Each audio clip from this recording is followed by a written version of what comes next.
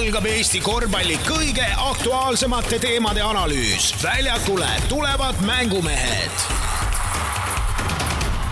Podcasti hoiab suures mängus Unibet TV, kust saad aastas vaadata 100 000 võistluse tasuta otseülekannet. Unibet, mängumeestelt mängumeestele.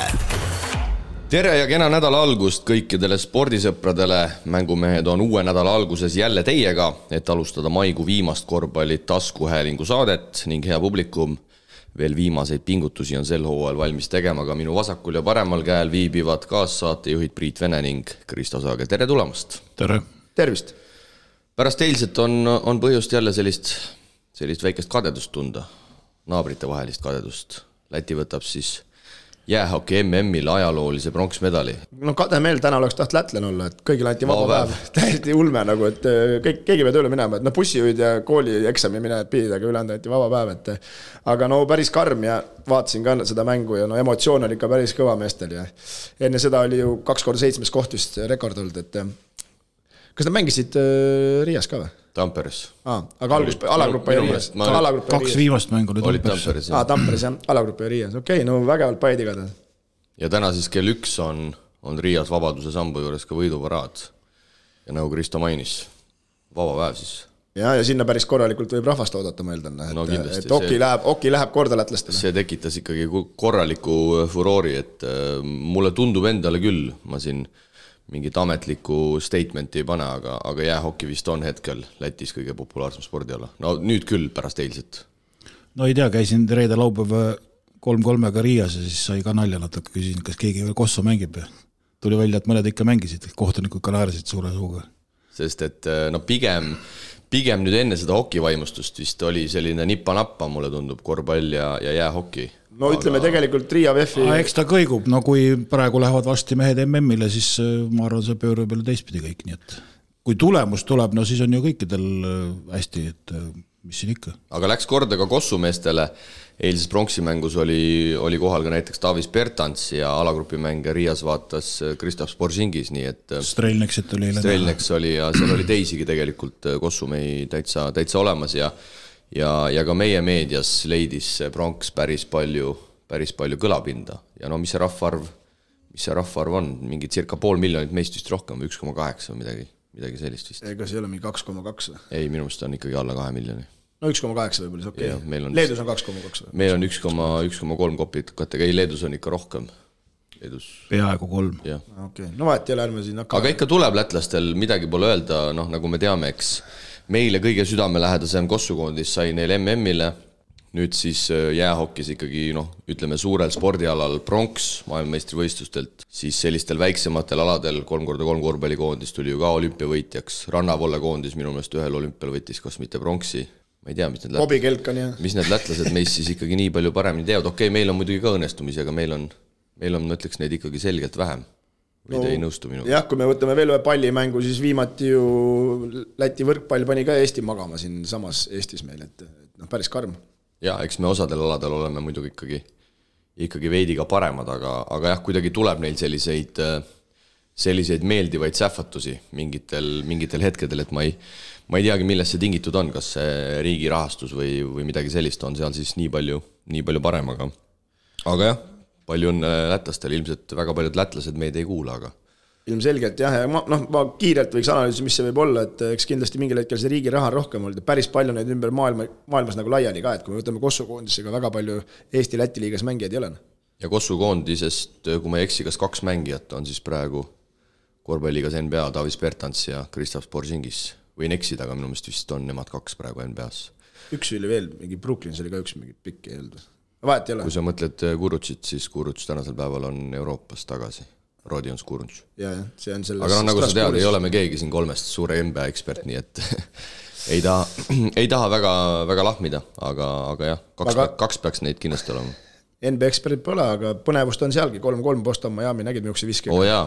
See ütleb nii, et selle vaatasin ära. Olgugi, et ma väga ei süvene, siis raske on seda mitte märgata, et kogu ka korvpallimeedia on seda täis Ühesõnaga siis Boston läks 3-0 ette, eks? Ei, mitte Boston, vaid Miami. Miami tähendab, vabandust, läks siis idakonverentsi finaali juhtima ja nüüd siis...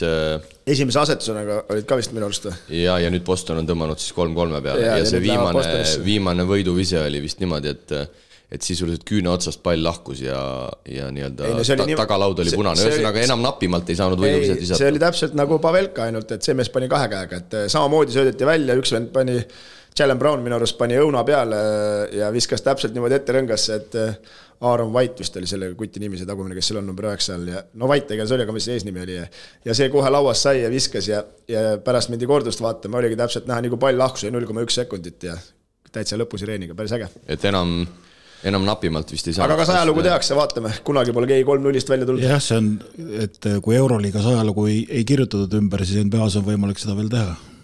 Ja ma sain aru, et 3 korda on vist 0-3 pealt viidud otsustavasse ja ühelgi korral ei ole suudetud seda asja ära teha.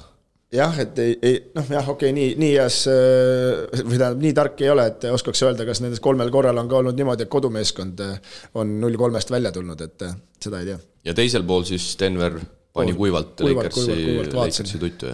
Nii et nemad ootavad ja õuruvad käsi juba. Mina tahaks, et Denver võidab, aga ma ise mõtlen, et ei teagi, kumb see neile paremini sobib. Ma arvan, et see Boston sobib neile paremini, et tead tuuselda sellel Jokitsil seda vanameest, mis ta on nüüd neil see Bostonil, see ei jaksa küll taga kaasa liikuda. Miami 8 sai play-inist, aga Boston oli teine oli. Ja Paks oli ikkagi esimene.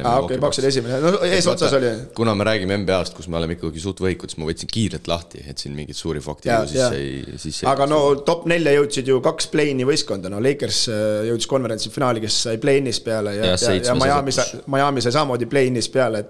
Ja Denver siis Lääne konverentsi esimene, ehk siis ma ei tea, kas siis suur favoriidid finaalis. Nii palju pädevust ei oma, et siin... kumb see parem, kas sina muidugi võid paugutada. Ei, ma tahaks, et mul lihtsalt meeldib vaadata, kuidas see Jokits neid ameeriklased lollitab, et see on nagu kosmos. Minu arust ta isegi ei ürita. Ta rahulikult ja triple-tappelid tulevad, et see on nagu uskumatu, kus üks mees on suutnud teha nagu siukse asja, et mitte ükski vend aru ei saa, mis asja ta teeb. Igal juhul sissejuhatus tänasele saatele on tehtud ning nüüd siis juba tänase 118. osa juurde. Eesti-Läti korvpalliliiga ülevaate toob teieni spordiväljakute spetsialist. Spordiareenid. Toote valiku ning kasuliku info leiad www.spordiareenid.ee.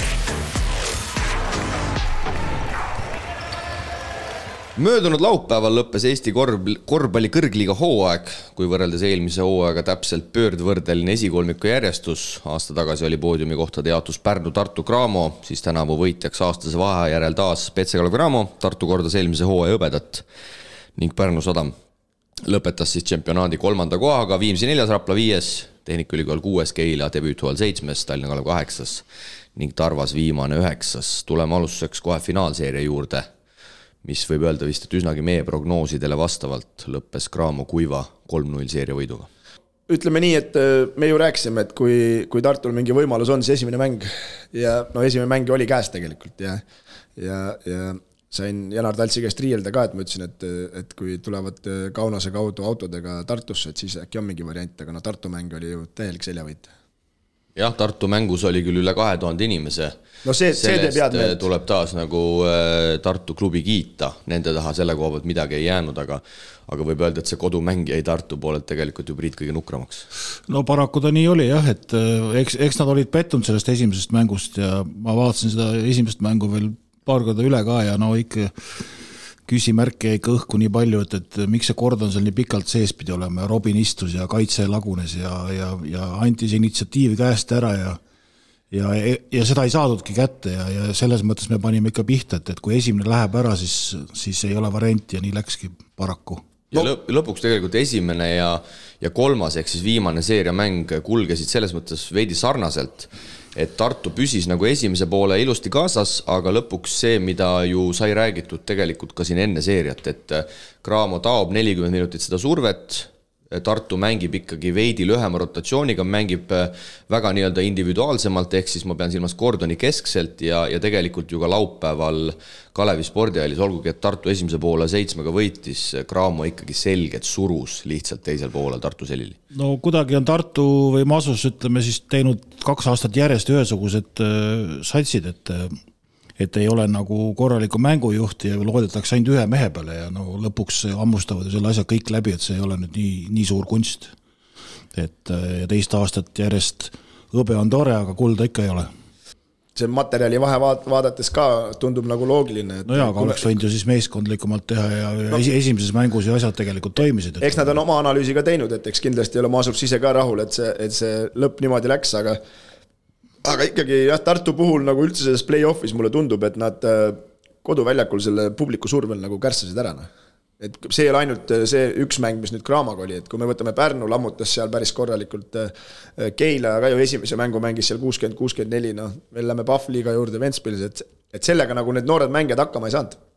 Aga ma arvan, et siin väga ei olegi põhjust selles suhtes analüüsida või mingit analüüsi otsida. 3-0 on 3-0, Kalev Cramo Eesti meister ja tuleme siin hoopis ühe küsimuse juurde, kus siin võib-olla saab teemat edasi arendada ja küsib siis AK, tere Mängumehed.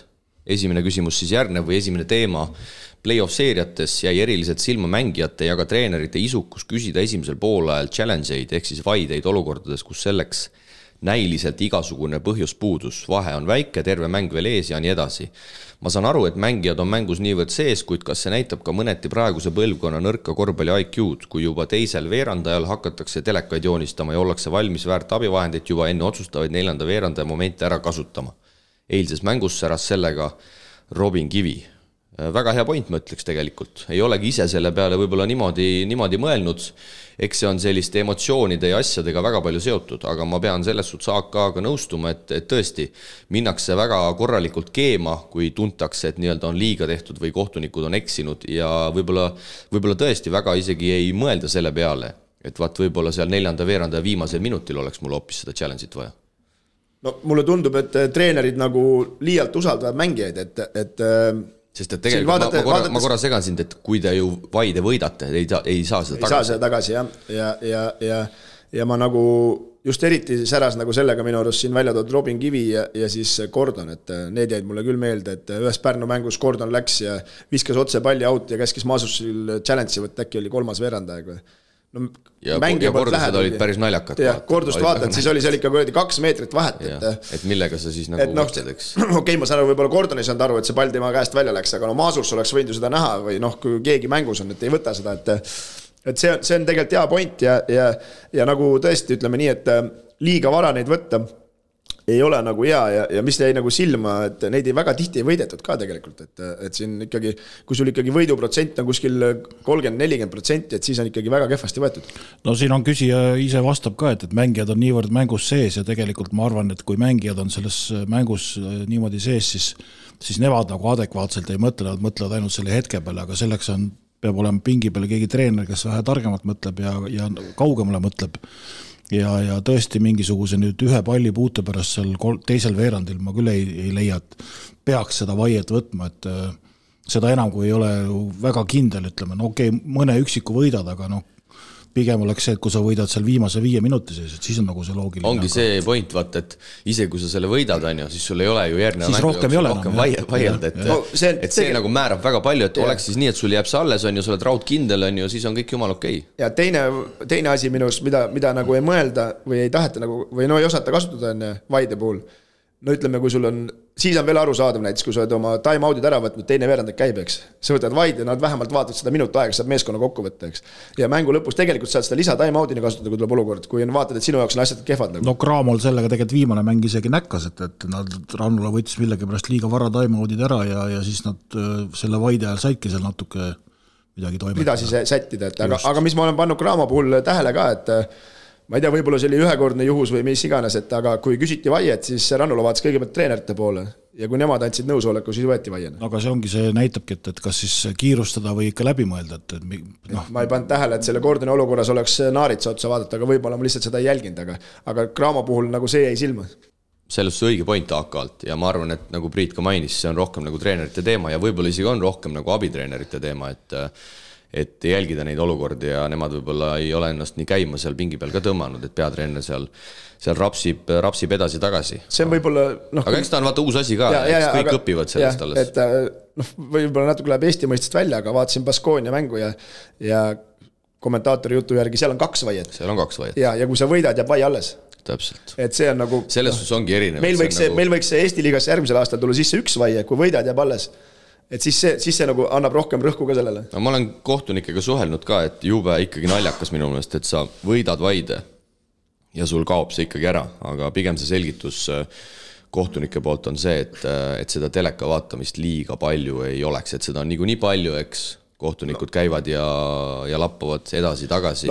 Aga sellisel puhul selle ühe vaatamisega ei, minu meelest see on nagu mõttetu. Ja minu meelest see on pigem, et siis pigem paneme nii, et jääb alles. Siis üldse mitte vaadata või vaadata see asja pärast. Ma olen täiesti nõus. Praegu on nagu igaüks, kes käe tõstab, põhimõtteliselt tahab loteriis osaleda. Tegelikult see on nagu, minu meelest see on isegi natukene naeruväärseks läinud ja see oli play-offis ka naeruväärne.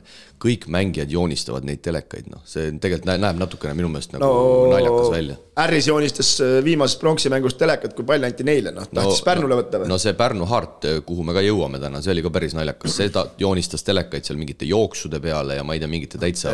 Teeks kõigepealt reeglid selleks, mille peale võtta saab esiteks. Aga veel siia ACB juurde tulla, et Hispaania liiga juurde, et mulle tundub, et nemad ongi selle asja teerajad, et sinna see võeti, nüüd tuli meile kasutusele minu meelest võiks meile tulla kasutusele see ka, et kui pall läheb kaitseolukorras välja, võiks kohe kiirelt mängu panna, siis võiks neid vaideid vaadata kauem, sest et mäng läheb ju poole kiiremaks. Jah, see on küll Hispaanias tõesti, et see tagaala out ei pea enam kohtuniku käest läbi käima. Ja see nagu selles mõttes arendab mängijaid ka päris hästi, et meil neid uimaseid udupeetrid ei saa siis rahulikult võtta, et sa pead olema kogu aeg mängus sees, ja siis muidugi Kalev Cramo võtab kõva helisi, kes mängib 10-mehelise rotatsiooniga, et just siin isegi on arutatud ja spekuleeritud, et võib-olla nii-öelda noorteliigades siin võtta see Hispaania reegel käsitlusele, et noortele õpetada sellist natukene kiiremat reageerimist, aga samas siin on jällegi vaata vastuolud, et kuna noorte mänge... pliiatsid hakkavad niimoodi ära kasutama seda. Ei, mitte seda, aga et kuna noortel liiga mänge vaata vilistavad ka noorkohtunikud, siin osades harjades on isegi need klubi peab ise otsima, et lihtsalt kardetakse, et noorkohtunikud lihtsalt ei suuda seda asja enam nagu ära hallata, aga ma arvan, et see idee ja mõte on tegelikult jumala õige. Samas igal mündil on 2 poolt, et kui me tahame tipptasemel kohtunikke saada, siis nad peavad kuskilt alustama ja see on see koht. No jaa, aga vaata mängi saa nagu päris lappesse ka minna, see on ka nagu fakt. Et siis ei õpi mängijad. No ma saan aru, aga kuskil on põhitur, kuskil on nagu veerandfinaalid ja nagu play-off, siis play-offis peavad tulema tasemel kohtunikud. No neid leiab äkki. Ja siis play-offist paned selle reegli või? No paneme siis esiliigasse, ma tahaks küll lollitada neid udupeetrid, kes seal ringi jooksevad. No ma arvan, et sinu jaoks ei ole seda reeglit enam mõtet nagu esiliigasse. Ei, no ma olen ju söötja ja mul jooksevad need tangid niimoodi, et vähe. Ei, ma saan sellest aru, aga Eesti korvpalli arengu mõttes esiliigasse seda tuua, ma ei tea. No jaa, aga kuskilt alustada. Et nagu rohujuure tasandilt esiliigast. Kõige lähemal Pahvi, okei, lähme edasi. Olgu, läheb ülge mölaks, aga võtame siit AK teise küsimuse ka. Mis jutte nüüd värske meistri Kalev Cramo leerist kuulda on? Kas meistrite liiga põhiturniiri ja eelarve suurenemise osas ollakse pigem positiivses meeleolus või on miinused nii korralikud, et pigem jäädakse samale tasemele? No, Linnamäe vastas ära ju Delfis sellele, kui te vaatasite. Ma ei vaadanud, mis seal täpselt oli, Anna meeli. No küsid täpselt sama küsimus, võib-olla AK ongi aktuaalne kaamera, et täpselt sama küsimus küsiti ja ainult esmaspäeva hommikut teeks. Ja kas põhiturniiri eelarve osas nagu positiivse meeleolust ütles, et mõnes mõttes Rannula keeras neile käru, et ta nii tubli oli, eelarve oli muidu paigas, aga läks aina rohkem miinusesse ja nüüd kui meistriks tuldi, siis peab suvel nendega, et kuna boonused on sees nendega, aga nüüd hakkab FIBaga läbirääkimised, et tahavad kindlasti Champions League'i ja tahaks nagu põhiturniirile saada, et aga suvi on alles sees ja tegemist on, et miinus nii suur ei ole, et need midagi katta ei suudaks, aga lihtsalt see Rannula positiivses mõttes nagu kärukeeramine siis tegi väikse miinuse.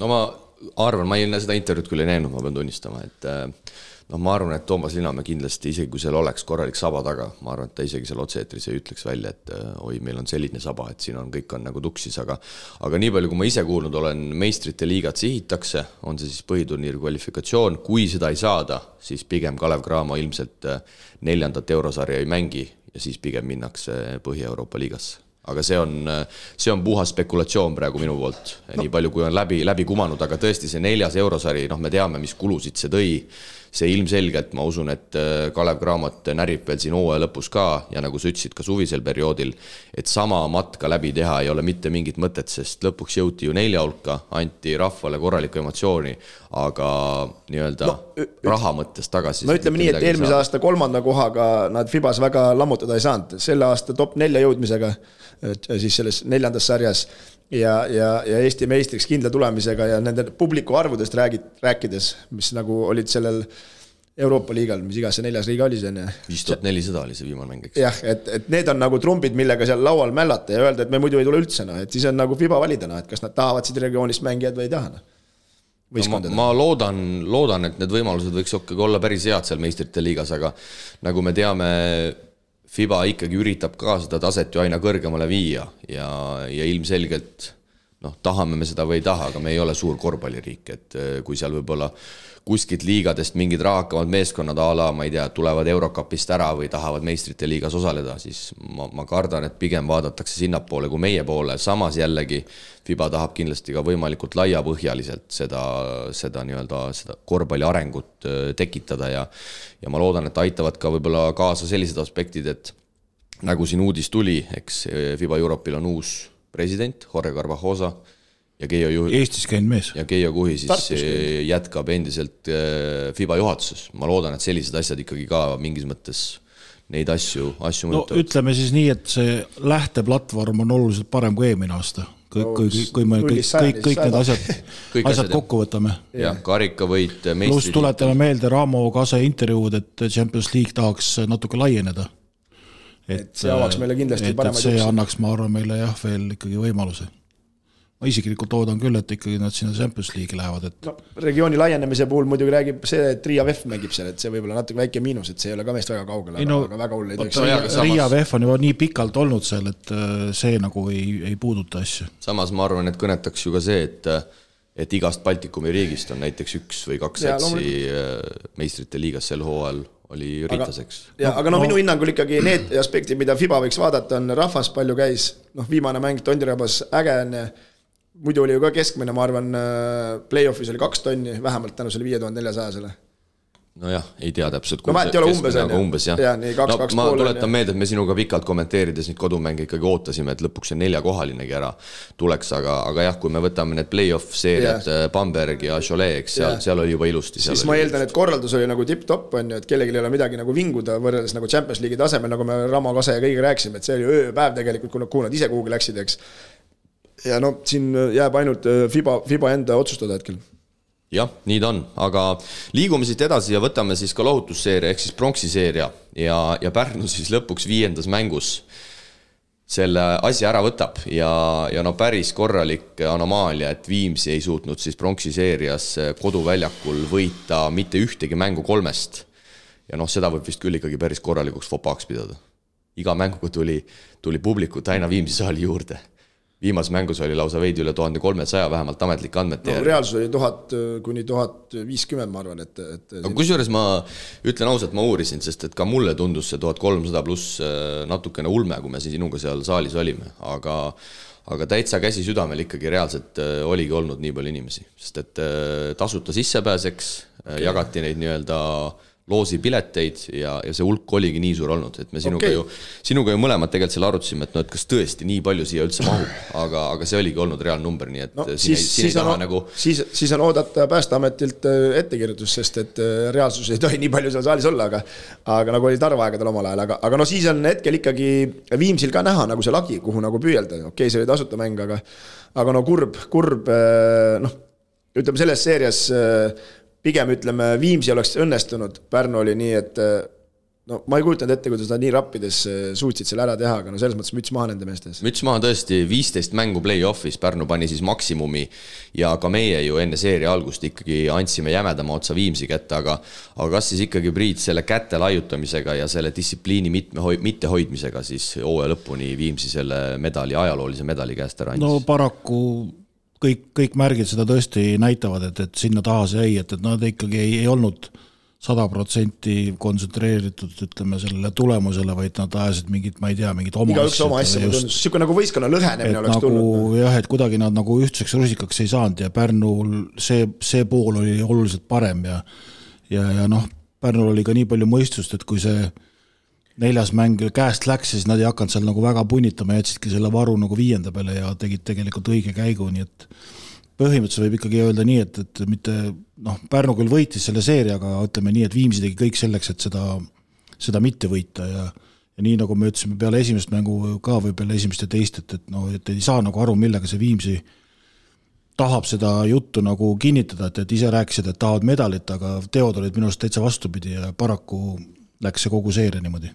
Nojah, ütleme nii, et minu arust ansamblist ikkagi tagaliinis ikkagi tuli päris korralik lõhe sisse nii Posti kui Harrise poolt, et kuidagi nad ei saanud omavahel jah nagu klappi. Ja see pall nagu ei liikunud õigetesse kohtadesse ja noh, mingid mängud me nägime, kui Saakis sai palli korvi alla, ta oli väga efektiivne ja siis mingid mängud ta jooks lihtsalt edasi tagasi. No Toppin tegelikult ju korjas oma punkte täiesti juhuslikest asjadest. Täiesti juhuslikest sellega on nõus täiesti, jah. Et vaatas kella peale ja 4 sekundit pidi võtma ja õnneks pani ära. Ja aga see näitas, et ikkagi Äris andis ka ikkagi minu arust lõpus ikka väga kõvasti järgi ja no post ei tõusnudki sellel loel ülesse. Viimase 5. mängu kindlasti võtmemoment ja võitluspaar Devin Harris Viimsi poolelt ja Isaiah Hart Pärnu poolelt. Hart, kes tuleb siis Ameerika üliõpilasliiga 2. divisionist, nii palju kui kuulda on olnud, saabus Pärnusse 2-nädalase katseajaga, kus toimetas vaid söögi ja elamise eest, palka ei saanud ja paneb siis selles otsustavas mängus 28 silma ja mängib Devin Harrise täielikult üle, Harti efektiivse näite 35, Harris jääb oma väljakul aja jooksul -23 peale. Sa teed selles mõttes natukene Harrisele liiga praegust, et kahjuks võitis teda Siim Markus Poss, keda ta loputas. Ei no selles suhtes Hart rappis ikkagi kaitse Harrist. Ma ei tea, kas me vaatasime sama mängu teisel poolel olid ameeriklased kindlasti 20 minutit omavahel. Ja esimese poole lukus, kui sa mäletad, Harris ei saanud viskelegi, Hart pani ta kaitsest. Ei, selles mõttes, et Hart rappis Harrist, aga minu arust Valget võttis Harris. Harris ajas Valget, aga tekitas teistele ruumi tegelikult. Ja Hart seda posti ikka loputas igas asendis, aga võib-olla ma praegust eksin. Ei, eks seal toimuvad ju vahetused ka täiesti. Minu jaoks täiesti suvalised vahetused, mida tegelikult ei tohiks toimuda, aga see on nende mure. No selgelt igal juhul numbrid on igal juhul olid vägevad sellel mõlema meeskonna võtmemängijad, üks ületas ennast selgelt, teine kukkus kolinal latjalt läbi ja teades, et Hart mängis siin Eestis ikkagi, vaadates nüüd tema numbreid selgelt alla turuväärtuse, siis Johan Kärp, Pärnu manageri juht, kuskil vist mainis juba intervjuus ära ka, et ilmselt tuleb kiirelt selle mehega ära lüüa ja nüüd ongi minu küsimus, kas me saame endale uue Isaiah Hardi siia liigasse nüüd paariks hooajaks. Devin Harris. No tegelikult veidi sarnane ju nagu algus. Tuli ju ka Harris kuskilt täitsa, ma ei tea, Oklahoma pundist. Tuli siia mängima ja jäi ja tema ei... Küll nägi kohe alguses päris hea välja, Hardi kohta seda kindlasti öelda ei saa. Ja ütleme, ma ei tea, aga juttude järgi palgalevel oli ka sama, et see ei olnud 4-kohaline, et kui hakkasid mängima. No mis palga peale sa Harris rääkisid? No oli samamoodi, ma ei saa öelda numbrit, alla 4 kohal. Miks sa ei saa öelda? Ei, minu teada ta alustas mingi 900 või 1000 ei olnud kindlasti, see oli maks nagu. Siis on enam-vähem samas kandis mehed ka nii. Vaatame, kas siit tuleb järjekord. Ja mis mõlema puhul, selles mõttes, mis mõlema puhul silma nagu jääb, on see, et neile meeldib koss. Selles mõttes, kui hästi see välja tuleb, see on järgmine küsimus on, aga neile koss meeldib. Ja mis mul eriti Harti puhul hakkas siin viimases mängus pihta, et okei, ta tegi mingi oma showsi ka seal, eriti seal viimases mängus on, aga kui see õnnestub, pole probleemi. Samas ta pani meeskonnakaastele ka söötu ja ta oli kogu aeg mängus sees ja ta rääkis seal ja tegi ja arutas seal ja see oli nagu tema puhul minu arust väga hea.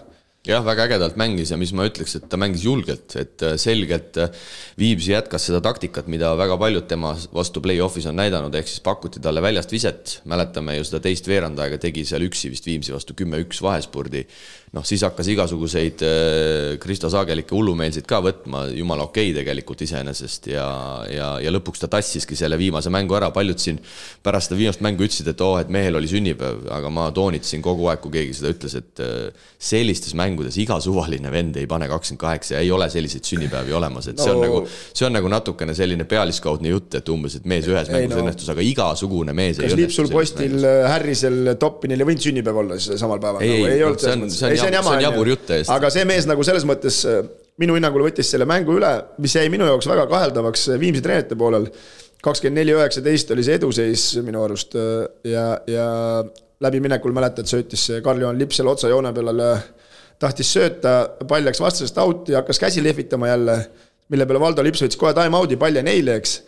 ja pärast seda tuligi 10-0 Harti nagu show, et nagu vale rütmi pealt, et vale rütmi pealt nagu võetud time out, et kõik nagu minu arust oli Viimsi poole nagu toimis sel hetkel, 300 olid mingi 4-2 ja kõik nagu sujus ja pärast seda oli katastroofne. Nii et Viimsi jääb siis oma ajaloolisest esimesest meistriliiga medalist ilma. No Pärnu igati teenitult, 15 mängu, ma veel kord kordan ennast, siis mängiti play-offis, kõik mis üldse võimalik sai olla, viimati siis ajal ülekande jooksul sai ka mainitud, Rakvere Tarvas hooajal 14-15, siis play-offis 13 mängu mängiti, veerandfinaalis alistati Pärnu 3-2, järel poolfinaalis kaotati Tartule 2-3 ja pronksis siis kaotati Raplale 1-2, toona mängiti siis pronksi 2 võiduni, nii et ühesõnaga 2 seeriat on maksimum mängud ära mängitud.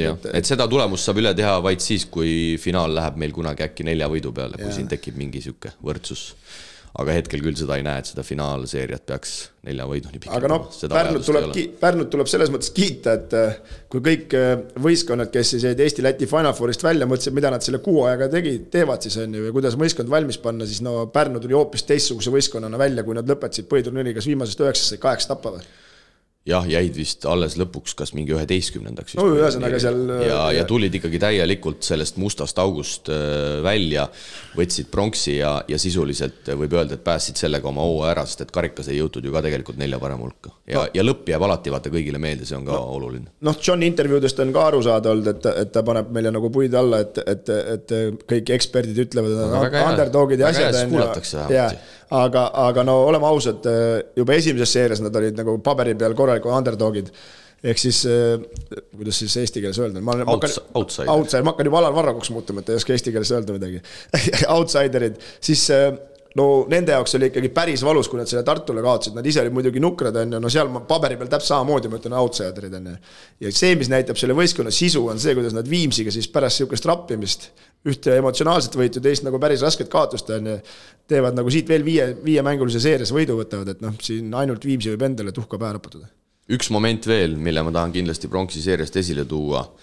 Mihkel Kirves siis 5. mängu esimesel veerandajal vigastab oma parema käe väikest sõrme. Hiljem järgmisel päeval EMOS selgub, et luumurd, ehk siis Mihkel Kirves mängis sisuliselt kogu pronksi seeria 5. mängu, küll mitte katkise jalaga, aga katkise näpuluuga, pani selle näpuluuga veel ühe kolmari sisse. Sulle vaatas selle käele otsa, kas selle käega on võimalik kolmari sisse, nii et Mihkli ees ka müts maha 16 punkti siis veel selles otsustavas mängus lõhkise näpuluuga, et see oli ikkagi ka fenomenaalne ja kogu Pärnu satsi tuleb muidugi kiita, aga Mihkel Kirves andis ikkagi sellise tõuke selleks medalivõiduks, et siin ei olegi nagu midagi rääkida, et see lõhkise näpuga viimast mängu mängimine, see minu meelest võtabki selle asja nagu väga hästi kokku. See võtab ohverdamise kokku, mis sa klubi eest oled nõust tegema, et ma arvan, 70%, 70 on isegi vähe öeldud, 90% meestel oleks kõik olnud tuširuumi läinud ja jalg valus ja näpp valus, aga mees lihtsalt tahtis seda pronksi ja et see Pärnusse tuleks ja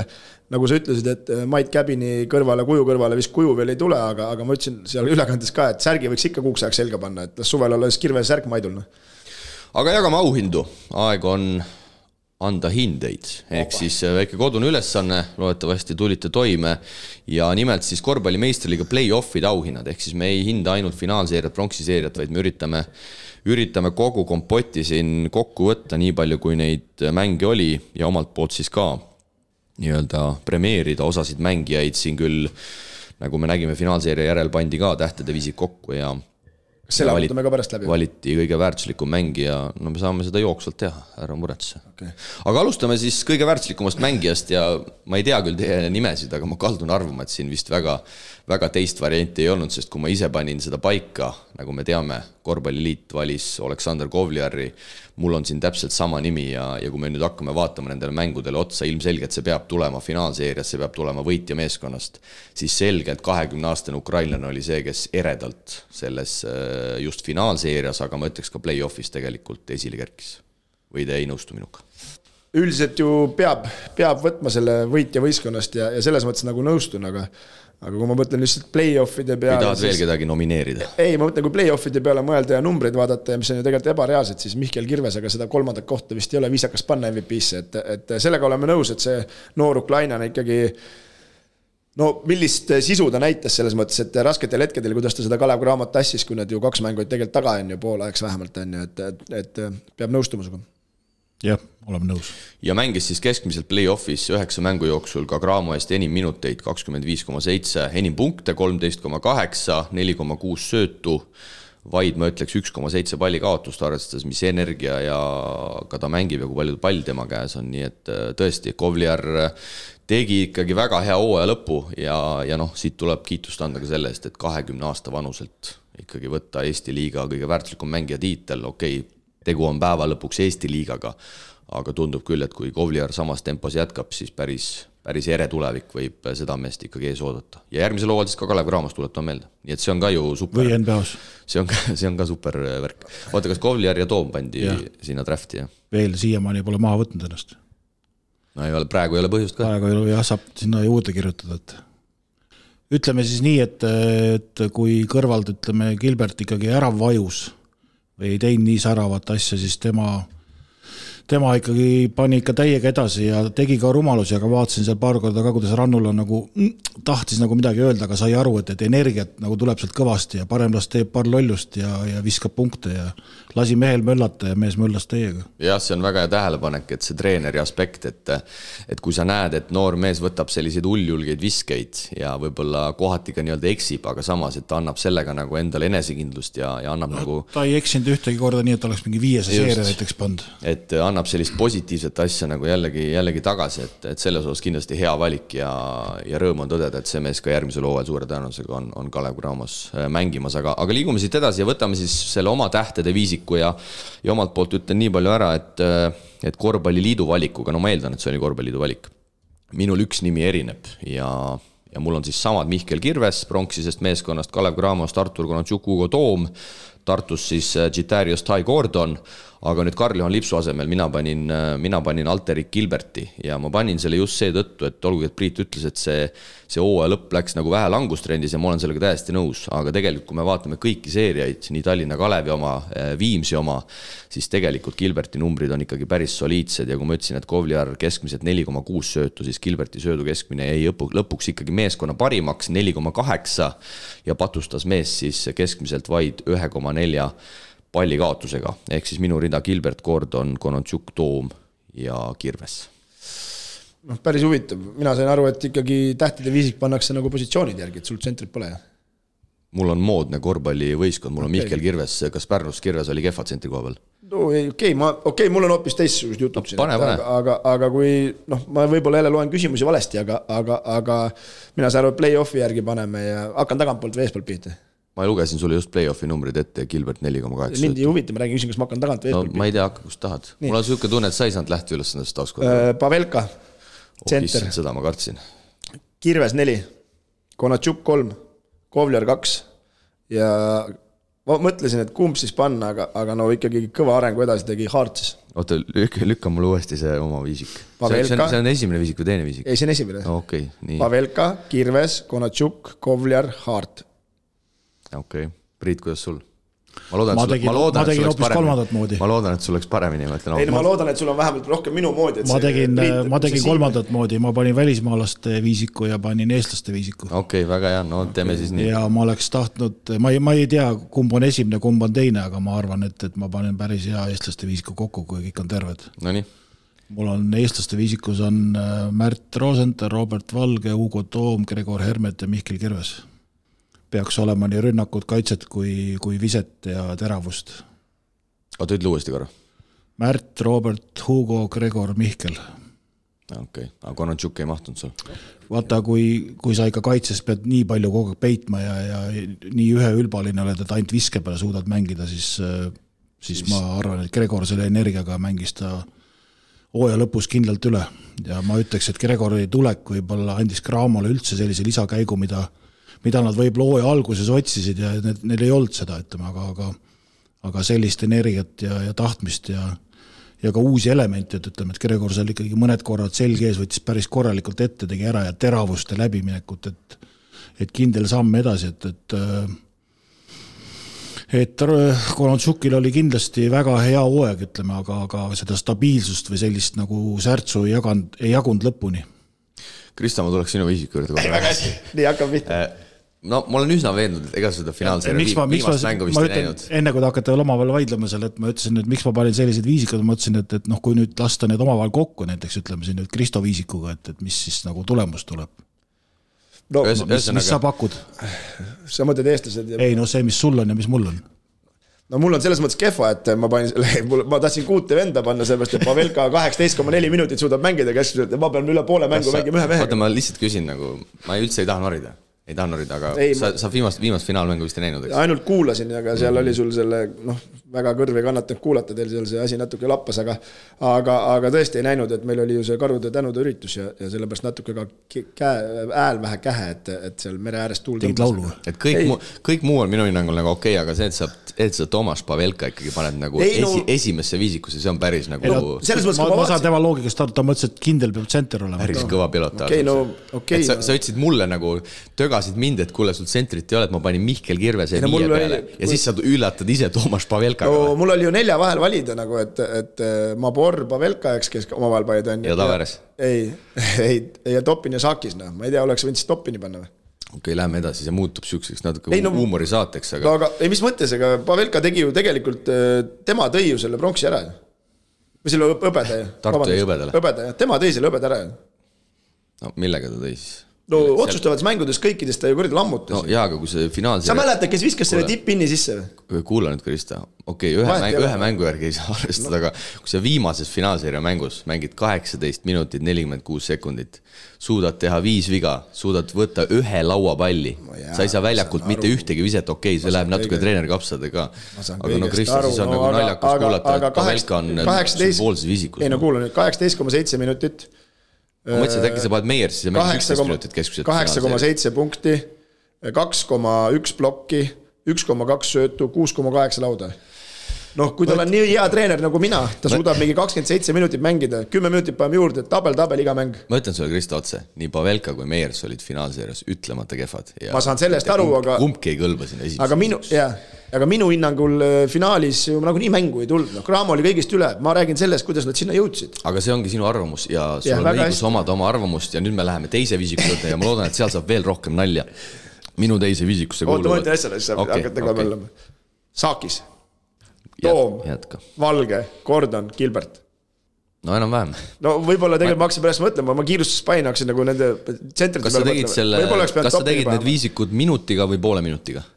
Ei, ma ikka natuke analüüsin ja vaatasin ikka statistikat ka ja mõned asjad jäid nagu silma, aga ma nagu mõtlesin, et klassikalised tsentrid peab võtma, et siis 5 koha peale, ma olen suht vana, 38 nagu võrreldes, et okei, sorry, läks nii siis. Ei ole hullu midagi. Ma proovin need ära rääkida, et saaks mängida. Mul on Hart, kelle sa panid esimeses viisikus. No minust muidugi päris kõva tasa on juba see, et pronksi satsist 2 meest on esimeses viisikus, see on juba päris sümboolne. Aga pronks oli põhimõtteliselt finaal, finaalis oli ju 3-0. Okei, mul on siis Hart, Lips, Vojnalovitš, Hermet ja Toppin. On minu teine viisik.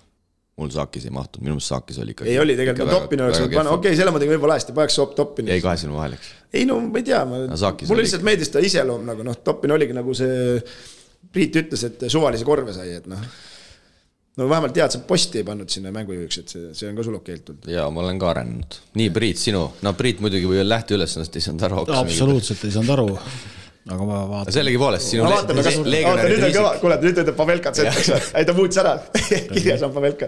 Ma panin Kovljari, Gordon, Van Beck, Toppin ja Pavelka. Opa. No näed see. Ühe partei mehed.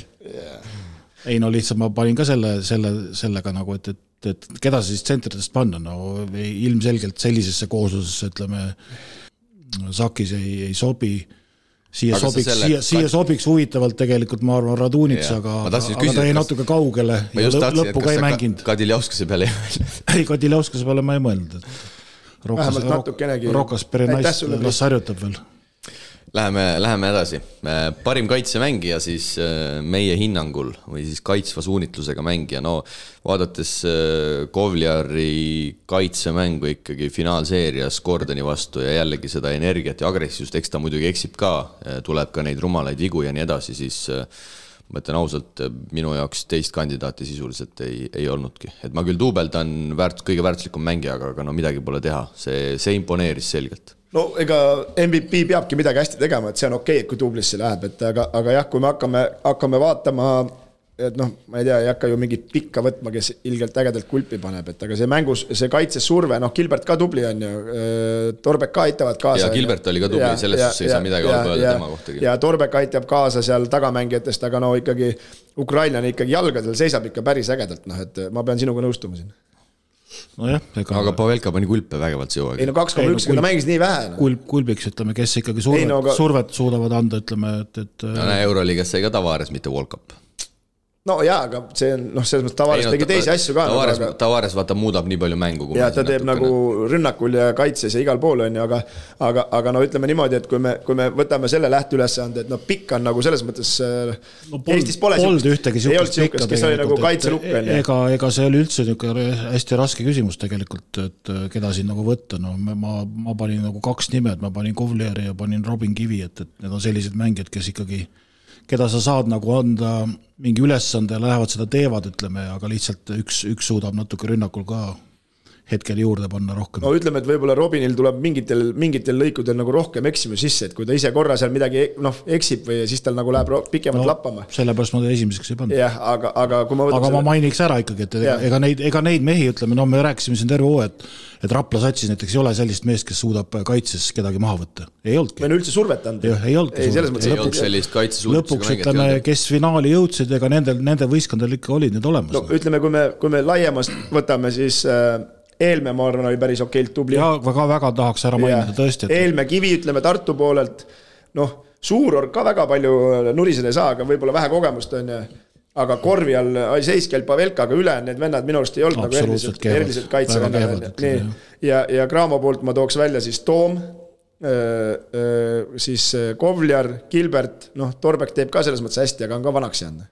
Aga jääb Kovljar praegast ja mis teeb nagu... Ega mis siin salata, Graamo ju sellepärast võitsid, neil oli ikkagi neid erinevaid käike ju teistest rohkem. No, kui sa just ütlesid, et Tartul on eesliin, oli ju tegelikult ei mängi kaitset praktiliselt üldse. Kes ikka, või taheti võeti ikka ette ja eriti pettumus oli see Ukraina poiss, et rünnakul veel midagi tegi, aga kaitses... Parima kaitsemängija juures ma ütleks selle ka, et Graamol see surve on nii suur, et Tartu ei saanudki põhimõtteliselt oma eesliini kasutada, sellepärast, et see lõhuti juba tagant ennem ära. Jah, no see ju räägib enda eest, Pavelka ei saanud laupäeval 19 minutiga väljalt mitte ühtegi viset. No, see näitab üht-teist. Ta oleks võinud ka ise rohkem aktiivsust üles näidata. Aga ta suruti juba nii korvis kaugemal esiteks ja mängijad on 8 meetri pealt, sealt ei ole kerge söötana. Tema suruti kaugel, aga ega söötu talle ei tulnud, eks ju, õige koha peal, aga miks ei tule? No, seda me rääkisime siin ju paar saadet tagasi, et mis see Graamo ja Tartu vahe nagu on ja lõpuks see tuligi välja, et tagant surutakse, kord on enda pallid pihku, lihtsalt korvid ja see pall ei jõuagi kuhugi, noh. Parim noormängija või siis võib öelda ka mingis mõttes esile tõusja ja siin panime siis klausliks, et kuni U23 ehk võiks see vanus olla. No siin mõned nimed, siin võiks jälle muidugi selle sama Aleksandri panna, eks 20-aastane noormees. Aga kui Eesti minna, siis ma isiklikult panin Ugo Toomi ja sulgudesse panin Artur Konatšuki, kes ka sinna U23 mõttes veel tegelikult sünniaastaga 2000 mahub. Aga no see Toomi ikkagi tuleks selle põlvevigastuse pealt, no see kuidagi selline, no see on imponeeriv, et see näitab ka noorkoorpalluritele, et tegelikult vigastused on karmid asjad, aga näe, kui ikkagi tahtejõudu on ja sellist sisukust, siis saab tulla ka sellise vigastuse pealt ja teha väga korraliku hooaja tegelikult ju ka Eurosarjas, kus ta mängis ka päris olulist rolli. Nõus. Jah, selles mõttes, et tal numbrid on ka ikkagi, noh, võib-olla lauas oleks tahtada nagu rohkem näha play-offis, et 2,6 lauda ainult 22 minutiga praktiliselt on, aga no ta on nii ebamugav mängija mõlemal pool väljakut, et need tema just need mingid ründelauad ja asjad, et kus ta seda nagu meeskond tassis, et sellega peab nõus olema, jah.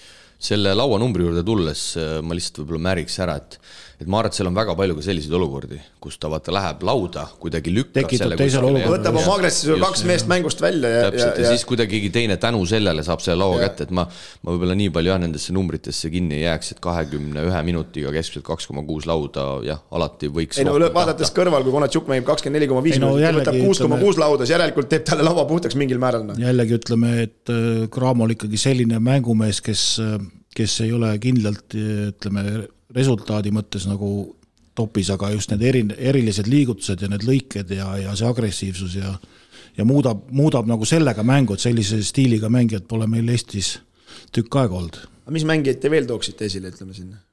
noortest esile tõusnud. Ja Eestitest, kes nagu tegid nagu teie arust nagu sammu edasi, mitte küll number 1 ei ole. Aga... Ma tooks ühe mängija küll esile, ma tooks Pärnus Sverre Aavi mainiks ära. No, et minu meelest ta astus selle hooajaga selgelt sammu edasi ja minu silmis kehtestas ennast ikkagi kui sellel liigal korraliku tasemega mängija. Ja eriti nagu Hartiga koos nagu teisel poolaastal, et sai oma need vitsad kätte, sai oma vitsad kätte seal eurosarjas, kus ta põhimõtteliselt pandi tanki mängujuhiks, eks, ja tegelikult hakkas hiljem päris energiliselt mängima, et ei ole enam nii, et on 10, 11, 8 mees, et kui prügiminutid, et mees on ikkagi 24,1 minutit play-offis vaatan ja 8 punkti, aga fisketabavas muidugi võiks parem olla, aga kõike ka ei saa kohe. Ja kui Tartu ja Viimsi osas rääkida, siis natuke kurvematel toonidel seal kahjuks väga midagi noorte osas sealt ei ole kedagi võtta ja Maamariks ära Raplast oli Ruubel tegi ikkagi päris korralikud setid, ütleme, aga seda stabiilsust nagu nii pikalt ei jagunud, aga seal oli ka see, et ega treener teda väga nagu ei panda ja usaldanud, ütleme, aga ta ikkagi oma mõistes ta tegi minu arust ikkagi tõusu, ütleme, et ta näitas mingitel hetkedel, et teda kannataks nagu panna. Et huvitav oli see, et treener usaldas seda põhiturniiri ja siis järsku oli kõik, et siis kui hakkas play-offis viimases hädas Pärnu vasta pani, tuli see võit ka veel enne. Ega Keilas ikkagi Kasemets tegi ka võrreldes möödunud aastaga ju tegelikult päris korraliku tagasitulekut. Ülemöödunud aasta, eelmine aasta mängis esiliigas. Ikka väga okeilt tuli pildile, ilmselgelt seda kõikumist on, see on nagu loogiline. Aga tegelikult suutis ikka otsustada mänge ka ära ja selles mõttes nagu... Siuksed 5 nime, mis võiks pärast küll öelda rahulikult, eks. Kõik läksid suuresti sinna sünni aasta 2002, et see näitab ka seda, et oli põhjust, et Alar Varrak U20 koondisega, mis oligi siis 2002 sündinud poisid tegelikult sinna A-divisiooni jõudis, et see 2002 on meil päris hea aastakäik, Kasper Suurorg veel ju ka Hispaanias, kellest täna veel juttu tuleb, et seal on seda materjali sellest aastakäigust päris palju. Parim treener, no siin küsimust ei ole, Eiko Rannula tegi sisuliselt 2 aastat järjest laua puhtaks, 3-0 jälle Maasurssile Barankat kaela, no mis meil Eesti meestena selle vastu saaks olla ja selgelt minu jaoks hetkel on ta Eestis number 1 treener, aga kindlasti tuleb kiita ka Graamo abitreenereid, Indrek Reinbocki ja Brett Nõmme, sest et nii palju kui on läbi kumanud ja nii palju kui mängud on näidanud, need mehed teevad väga head tööd just eelkõige scoutingu osas ja mis hakkas tegelikult ikkagi silma nii Viimsi seerias kui Tartu seerias. Ise ju mõtled ka ikkagi treenerina oma peas läbi, kuidas võiks mängida kellegi vastu ja minu meelest ikkagi väga hästi oli eeltöö ära tehtud ja ise asi on siis juba, kuidas mängijad seda nagu väljakul ära kasutavad. Kahjuks peab suga selles mõttes, kui vaadata Eesti play-offi, siis...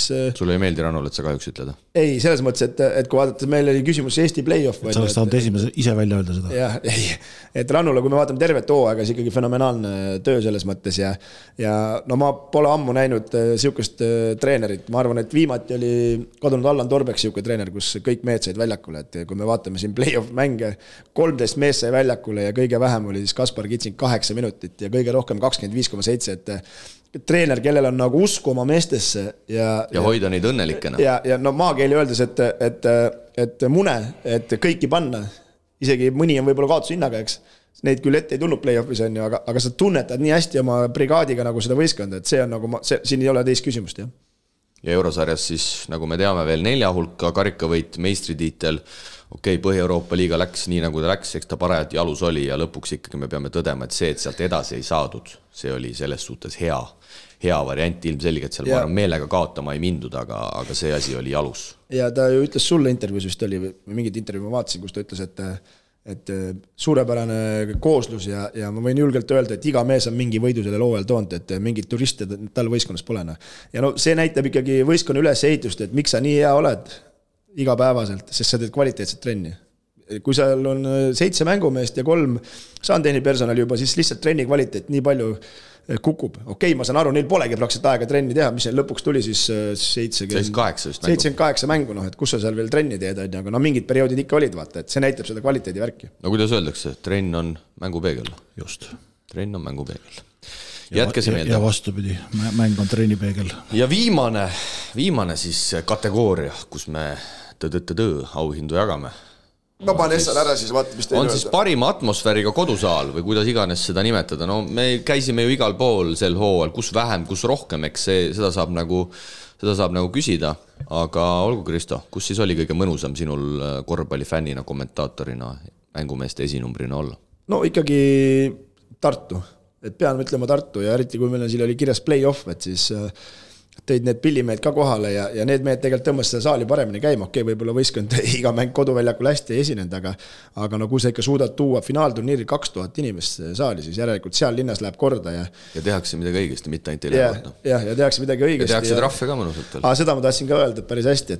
Tervitame neid, ma ei tea, kes seal teeb neid trahve seal Tartus. Urmas Klaas tõstis ülikoolil seda toetust järgmiseks aastaks ja samas võttis fännidelt kohe 30 euro. Täielik absurdi klassika reaalselt, noh. Üle 2000 inimese tuleb kohaliku korvpallisatsi toetama, ma saan aru, et elus on reeglid ja nii edasi, aga no ma ei tea. No, see on ikka päris kõva. No see on see vana hea klassika, et seal kõlas ka see läbi, et kontrolör seis auto kõrval, ta pani seal olid oodanud isegi. Ei, pani auto ära, aga ta ei ütle, et siia tohi parkida, ta ootab, kui sa ära kõnnid, siis paneb sulle vahele. Kui sa kiirustab mängule niigi paabistad, okei, see on, olen isegi saanud seal saali eest 30 euri, nii et elagu Eesti sport. Aga noh, pole hullu. Priit, kus saalis siis? No ma paneks ka. Kus saalis emotsiooni üles said? No Viimsi ja Tartu olid 2 saali, ütleme, kus ikkagi midagi nagu toimus ja ma kiidaks Viimsit selles mõttes, et kui ikkagi on kohal, ütleme, professionaalne muusikavalija, siis õhkkond on hoopis teine. No. Et mõnedes saalides on nii, et mängijad ei saa aru, mis toimub, üksteist ei kuule. Aga Tartu päästis mind sellega ära, et publiku hulk, korralik keskmise tõus ja lõpuks, nagu Kristo ütles, need pasunamehed ka ikkagi, need tegid selle hooaja nagu lõppakordi, ütleme. Ja fanfaarid kõlasid. Ja mul on panid päris ägedalt. Ja mul on ka Tartus. Ma loodan, et nad järgmise aastaga peavad paar ägedat lugu veel lisaks ka, et ei taha ühte sama end. Nii et Gert Prants proovi asjad siis korras hoida. Esiliiga finaalturniiril see kõik tuletava meelde alguse sai. Ja mis mul veel üks asi meeldis seal, sina tegid tööd poole, mina ei pidanud tegema, et siis seal oli üks, no ma ei oska öelda, kui vana poiss, ma arvan, mingi 6, 7, võib-olla 8, 9, no ütleme kuni, ma arvan, nii vana ei olnud, 7-8 aastane, võib-olla 6. Käis selle palliga, tuli, kui võiskad alla läksid, siis ta viskas seda lüpsinassi sinna korvi poole, eks, ja siis kui sisse sai, siis terve saal plaksutas, aga ta oli siuke tüngavend ka, läks korvi alla, kõik vaatasid, vaatas ringi, põrgatas minema, tuli uue ringiga, et see oli ka päris äge. Rahvale tegi või? Ja, rahvale, et sellest tuleb mängumees veel. Aga mul ka Tartu kirjas ja sulgudes nomineerin ära nii Viimsi, kes siit veel läbi käis, sest pronksi viimane mäng oli ju äge. No lõpp oli küll Eesti matus, aga äge oli ikkagi tegelikult see, kuidas Rebane jälle seal asju käima tõmbas. Rebane tõmbab käima, et kui sa räägid muusikast, siis kui ikkagi Martin Rebane kohale tuleb, siis ikkagi, ma ei tea, no Viimsi ma ei oska öelda, aga maal igatahes viimane traktorist läheb ka käima siis selle peale. Ja ma toon ühe satsi veel esile ja ühe saali. No Peebule tuleb ka ikkagi natuke krediiti anda. Debüüt hooajal Keila pani ka oma kodusaali ikkagi mõnusalt rõkkama ja toodi sellist uut noort publikut siia Eesti korvpalli juurde, nii et kindlasti Keila kodumängu ja kodusaali ma pean ka siinkohal kiitma. No, kui peaks terve hooaja top 5 panema, siis ma läheks jõuks järjestuses, et Tartu, Graamo, Viimsi, Keila ja Pärnu. Ja vaata seal kogu komplekt mängib muusika, promootor, kõik asjad. No see, numbrid on numbriteks on ju, aga kuidas see nagu atmosfäär nagu tekib, et inimeste hulk võib olla sul 300-30 000, aga atmosfääri tekkimine ja need asjad seal nagu toimisid ja minu arust Rapla läks täiesti Läti alt, et seal ikkagi jäis, ütleks minu hinnangul ikka kohutavalt vähe rahvast. Kui tõesti see viimane play-off välja jätta. Siis sa vist saalis ei käinud või käisid seal? Ei käinud. Ja edasi siis oli küll päris no jälle tasuta mäng, see nagu toimib, aga teised mängud olid ka päris okeid, et aga play-offis ikka tullakse, aga me räägime tervest hooast. Me räägime tervest hooast. Ja kes meil siin alles jäid, siis Tallinna Kalevist ja Tarvast ei ole mõtet üldse rääkidaks. Jah, las need praegu jääda. Aga võtame siit küsimuse ja kes muu kui meie hea küsimussaatja Marko võtab sisuliselt ka ikkagi oma sõnadega selle hooaja kokku ja ütleme nii, et oleks kuritegu, kui seda ikkagi ette ei loeks, sest et Marko on meid siin ikkagi üleval hoidnud ja aidanud piltlikult öeldes mingis mõttes seda saadet teha, nii et tere, küsimus Priidole ja Kristole. Huvitav, mind on välja jäetud. Kuidas teile meeldis finaalide tseremoonia ja karika tõstmine? Vägev, eks ole. Vabandust, aga lõpetan hooaja viimase kirja näol üsna sapiselt, aga pagan, kelle või mille jaoks neid asju tehakse siiski? Ma küll saalis olnuna sain kõike seda emotsiooni kuni kulminatsioonina, aga hiljem mängu järgi vaadates, siis mis huumor see oli? Ülekanne lõpetatakse enne karika tõstmist. Me arendame korvpalli küsimärk. Meistri juubeldamist ei näidata, pronksi näeb ainult internetis. See pole ühestki otsast millegi arendamine. Kalev Cramo poolehoidjana on küll olnud tore hooaeg, aga laiemas pildis asju vaadates siis vähemalt teleosas näeme taaskord paigalseisu. Samal ajal, kui muu maailm otsib ja leiab kõiksugu uusi võimalusi ning lahendusi, kuidas asju paremaks ja vägevamaks teha, turundame meie oma vägevat produkti, jutumärkides olgu öeldud, võimalikult kehval tasemel. Pisidetailidesse laskumates mina näen selles ettevõtmises täielikult minimaalset pingutust. Et lõpetada positiivsemalt, siis ma kiidan teid kui enda iganädalasi kaaslasi. Kiidan Priitu, kes on lisaks podcastis laialdasemale sõnavõtule ka veidi teravust juurde pannud, Kristot, et ta suutis õppida arvutit kasutama ning Siimu, et ta jaksab kogu seda kampa ja saadet ikka jälle iganädalaselt vedada. Kiitus teile. Loodetavasti leiate ka suvise 3-3 ja viljaveo kõrvalt mõned korrad kokku tulla. Kõike kõige paremat, Marko. No nii palju vist peab ikkagi täpsuvides Kristo ära parandama, et viljaveoga sa enam ei tegele. Miks? Või tegeled? No logistika. Eelmine suvi, no selles sa ise ei vea enam ju. No eks seal on ikka ka käedasi puudu. Oleme ikkagi korrektsed, ikka käid. Ikka käin, jah. Nii et kõik on õige. Ja august-september on ikka käed jalad tööd täis. No nii, mehed, aga teil oli see suunatud. Jah. No see päris hästi. Öelge nüüd mõlemad piinlikult, et ei näinud seda.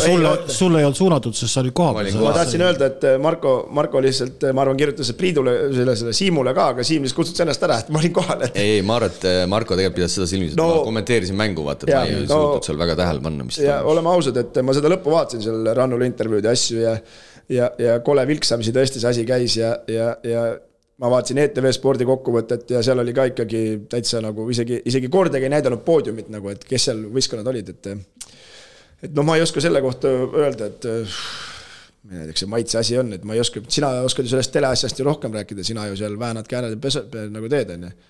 Et see põhimõtteliselt on see teleosa on ju kõik sinu vastutada. Kindlasti mitte, Kristo. No suunamise võta nüüd palun rahulikult.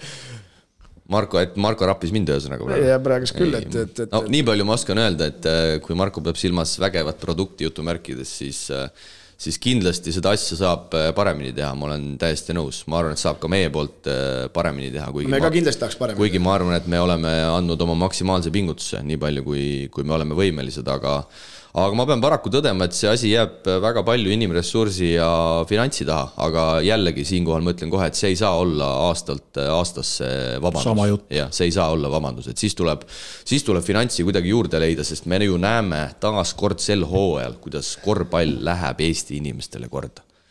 Ja kui läheb korvpall korda, siis me peame leidma ka uusi võimalusi, et seda asja paremini teha, sest tõtt öelda, ma pean siinkohal kiitma täiesti spontaanselt telemeeskonda, sest et see tase, mida näidati ikkagi seal Eesti-Läti liiga finaalturniiril, kui anti ka rohkem nuppe meestele kätte neid aeglubis kaameraid asju, et ikkagi režissöör Kristjan Saar ja tema meeskond, kõik need operaatorid, kellega me kogu hooaja seda asja tegime, see on, osatakse teha küll Eesti spordi ülekanded. Ja taset, ütleme, oli, et see tõestas ära, et tase tõusis nendeks mängudeks päris kõvasti. No ütleme nii, et kui oleks võimalus teha. Et kui keegi annaks vahendeid seda teha, sest et ega siuksi fanatt telemeeskonnas ma arvan ei leia, et kos on äge, et me ise maksame peale. Aga vaadates siin infot ja intervjuust, siis ega Läti pool rääkis täpselt sama asja, ütleme, ja loodavad ka mingisugust edasiminekut ja lahendust, et nendel oli eriti raske see näiteks, et Lätist ei saanud Eestis toimuvad mänge vaadata, kuna need olid tasulised. Jah, nii-öelda müüridega. Just, et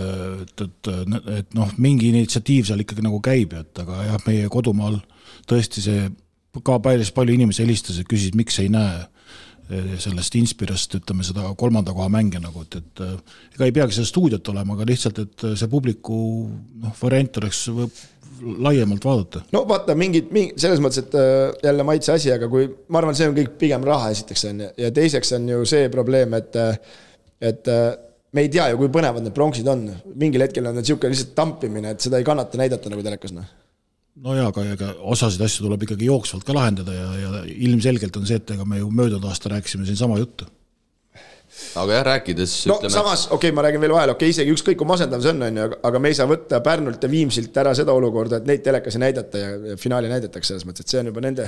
Ma tean, et seal tegelikult ka võistkondade siseselt oli päris suur pettumus, et pronksi ei näidatud, aga see selleks, kuna me siin ikkagi suhteliselt avalikult nädalast nädalasse nendest murekohtadest räägime, siis kui rääkida nüüd teleülekandest, mille kohta Marko ju tegelikult piltlikult öeldes häält tõstab, siis mida kindlasti me saame parandada, jällegi mis vajab inimressurssi, mis vajab rahalist ressurssi. Kindlasti peab tekkima eraldi inimene, kes vastutab tele eest, see on otsas mõttes telemängude eest. Et see kindlasti on koht, kus saab seda produkti paremaks, et on eraldi inimene, kes tegelebki nii-öelda koduste telemängudega. Et mitte Kristo Saage ei käi otsimas intervjueeritavaid ja nii edasi ja nii edasi. Et see asi oleks korralikult aga seda ma silmas pean. Teine asi kindlasti, mida me saame teha, me saame parandada visuaali oma nii-öelda korvpallistuudiol. Et seal on väga-väga palju juurde panna ja kindlasti me ei seisa käed rüppes, siin tuleb ka ise nii-öelda käed külge panna, et see asi oleks järgmisel hooajal parem, kui muidugi me seda asja teeme ja meil lastakse seda asja teha, sest ma arvan, et sisu poolest me oleme suures plaanis üritanud ikkagi teha nii palju, kui me suudame. Võib-olla keegi suudab paremini, seda me ei oska öelda, aga ma julgen öelda küll käsi südamel, et me oleme andnud endast maksimumi, et vähemalt toota mingit sisu sinna ülekandesse, algusesse, lõppu ja keskele juurde. Ja ma võin öelda, et selles mõttes, et me ikkagi mõtleme nagu kaasa ja püüame ka nagu oma mõtted nagu läbi lüüa ja kui sa tõid siia Riia selle finaalturniiri välja, et meil oli ju kindel nõudmine, nad tahtsid, et me Telia majas seda teeks, et me ütlesime, me ei ole nõus nagu, et kui kohale viivad, siis viivad, mis emotsiooni saad televaatel edasi viies, et me ju VTB mänge ja neid kraamamänge oleme sealt teinud, et see on ikkagi hoopis teistsugune olukord seal kommenteerida. Aga jah, see, kuidas see teletiim tegi seda Eesti-Läti liiga finaalturniiri, see, kuidas tehti seda Cholet kodumängu Tonnirabas, see oli täielik, ma ütlen ausalt, see oli minu jaoks isiklikult oli täielik tipptase ja me pidime jälgima, et me jalgu ei jääks piltlikult öeldes oma asjadega. Et Eestis osatakse, on olemas inimesi, kes oskavad neid spordi ja korvpalli ülekandeid. Ja mis me võime öelda, et me oleme ikkagi mingitest maadest ikkagi sammud ees, mäletad Cholet mäng. Meil on suur mure, et võib-olla me ei saagi peale minna, sest et kuskil keldris keegi ei suuda ülekannata ja keegi midagi ei vasta. Lõpuks kuidagi saime peale. Siis me räägime Türgis, kuidas pilt kadus ära, eks selle. Ja need asjad, et me ikkagi selles mõttes seda kvaliteeti ikka suutsime päris, need telemehed, ma ütlen selles mõttes, et suutsid seda meil ikkagi seda taset ikka kõrgel hoida. Aga siinkohal lõpetuseks ma tänan veel Markot, sest et nagu ma ütlesin, Patt oleks olnud mitte seda kriitilist kirja ette lugeda, sest et alati tuleb olla kriitiline. Kõikide meie kuulajate jaoks me ju seda saadet teemegi ja kui me pigistame sellise koha peal oma nii-öelda parima kirjasaatja ees silma kinni, siis see ei ole meie stiil ja see ei ole igati meile omane. Marko on ju nädalasse meil nagu 4. liige, et ma räägin, aga ma ütlengi, ega siin nali naljaks, aga inimene annabki oma panuse. Niimoodi saade elabki. Inimene annabki oma panuse nagu ja ka teiste kirjasaatjate ees müts maha, et siin on tulnud ju teistelt ka kirju, et ei ole ainult päris ühe mehe show, aga veidi siia lõppu, me küll pikalt plämiseme sellest Eesti korvpallist, aga mis seal salata, kuulajaid see enim huvitab eriti praegusel hetkel. Ja siia lõppu natukene muud juttu, sest ma tean, et siin Eesti-Läti liiga koosolek oli mõned juba nädal tagasi ja natukene üritasin ka siin infot välja kaevata ja lätlased on ka ikkagi sellest Final Fourist valmis loobuma. Nii et tundub, et Eesti-Läti liigas järgmisel hooajal ilmselt seda Final Fouri ei toimu ja ilmselt siis said ka nemad aru, et see juhuslikkus, nimelt siis see publiku juhuslikkus võib olla nagu väga ebameeldiv, mis seal finaalturniiril tekib. Ja kui nüüd asjad siin lähevad õiget radapidi, siis ilmselt me ikkagi saame järgmisel hooajal seeriat, aga kusjuures õhus on ka see variant, et me paneme Eurocupi play-offi. No aga parem ikka, kui tühja saalis mängida. Et võib juhtuda ka täitsa nii, see on pigem nagu selline kalendrisurve, et võib ka olla niimoodi, et kõik seeriad mängitakse ühe võiduni või ühest mängust. Äks surma. Nagu Eurocup saab hakkama, saame meiega hakkama. See annab põhiturniirile jumet juurde. Ma tahtsin just seda öelda, et midagi ei ole vastu vaielda. Kui see üks ära jääb, et pigem võiks olla 2 võiduni ja see annaks põhiturniirile selles mõttes nagu üks ühel pool, teine teisel pool. Või punkti vahe. Ja näiteks punkti vahega ja 1 ja kõrgema asetusega võistkond lihtsalt annab selle, et sa tahad võimalikult kõrgele saada, et sul oleks see koduväljaku eeliseks. Ma arvan, et see seeriad, ma ei tea. Ütleme nii, et kui on... Mina siis punkti vahet mina ei toeta, see on täielik... Kas see 3 võidule võitab liiga raskeks? Ei, 2 võiduni oleks okei, aga kui valida, ütleme, siis pigem jätta see ühest mängust ja tuld. Lätlaste poole pealt oli juttu, et 2 satsi tuleb juurde. No hetkel ma ütleks, et on pigem ebatääline. Ma uurisin kandava võistkond, kes võitis esiliiga ja pidi kokku minema Turiba ülikooliga. Hetkeseis on selline, et nad jäävad esiliigasse, kuna kuulake nüüd, sponsorid lubasid anda rohkem raha, kui nad jäävad Läti esiliigasse, kui lähevad Eesti-Läti liigasse, ma ei tea, kus see loogika on, see on tegelikult ju täiesti loogika vastane, aga pigem hetkel tundub nii, et kandava võistkond ei tule, see ei ole ametlik info ja see Riia mingi naljajutt, no see on ka seal täiesti maha vaikitud. Aga kus see loogika on, tahab vastan ära või?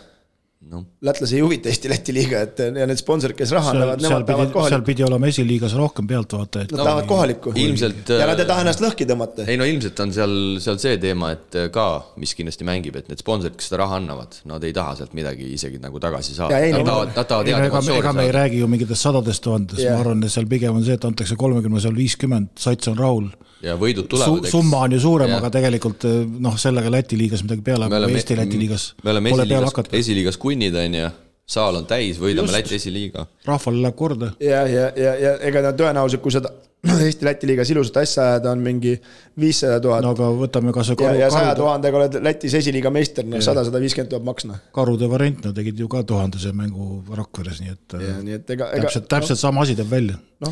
Üks variant veel, mille üle arutletakse, et võib-olla 10 satsi play-offi Eesti-Läti liigas, ehk siis NBA sarnane play-in süsteem, et mis ta siis on näiteks esimesed 6 vaba 7, 9, 8, 10 ja mängivad siis nii-öelda play-inni, ehk siis kes pääseb veerandfinaali, eks.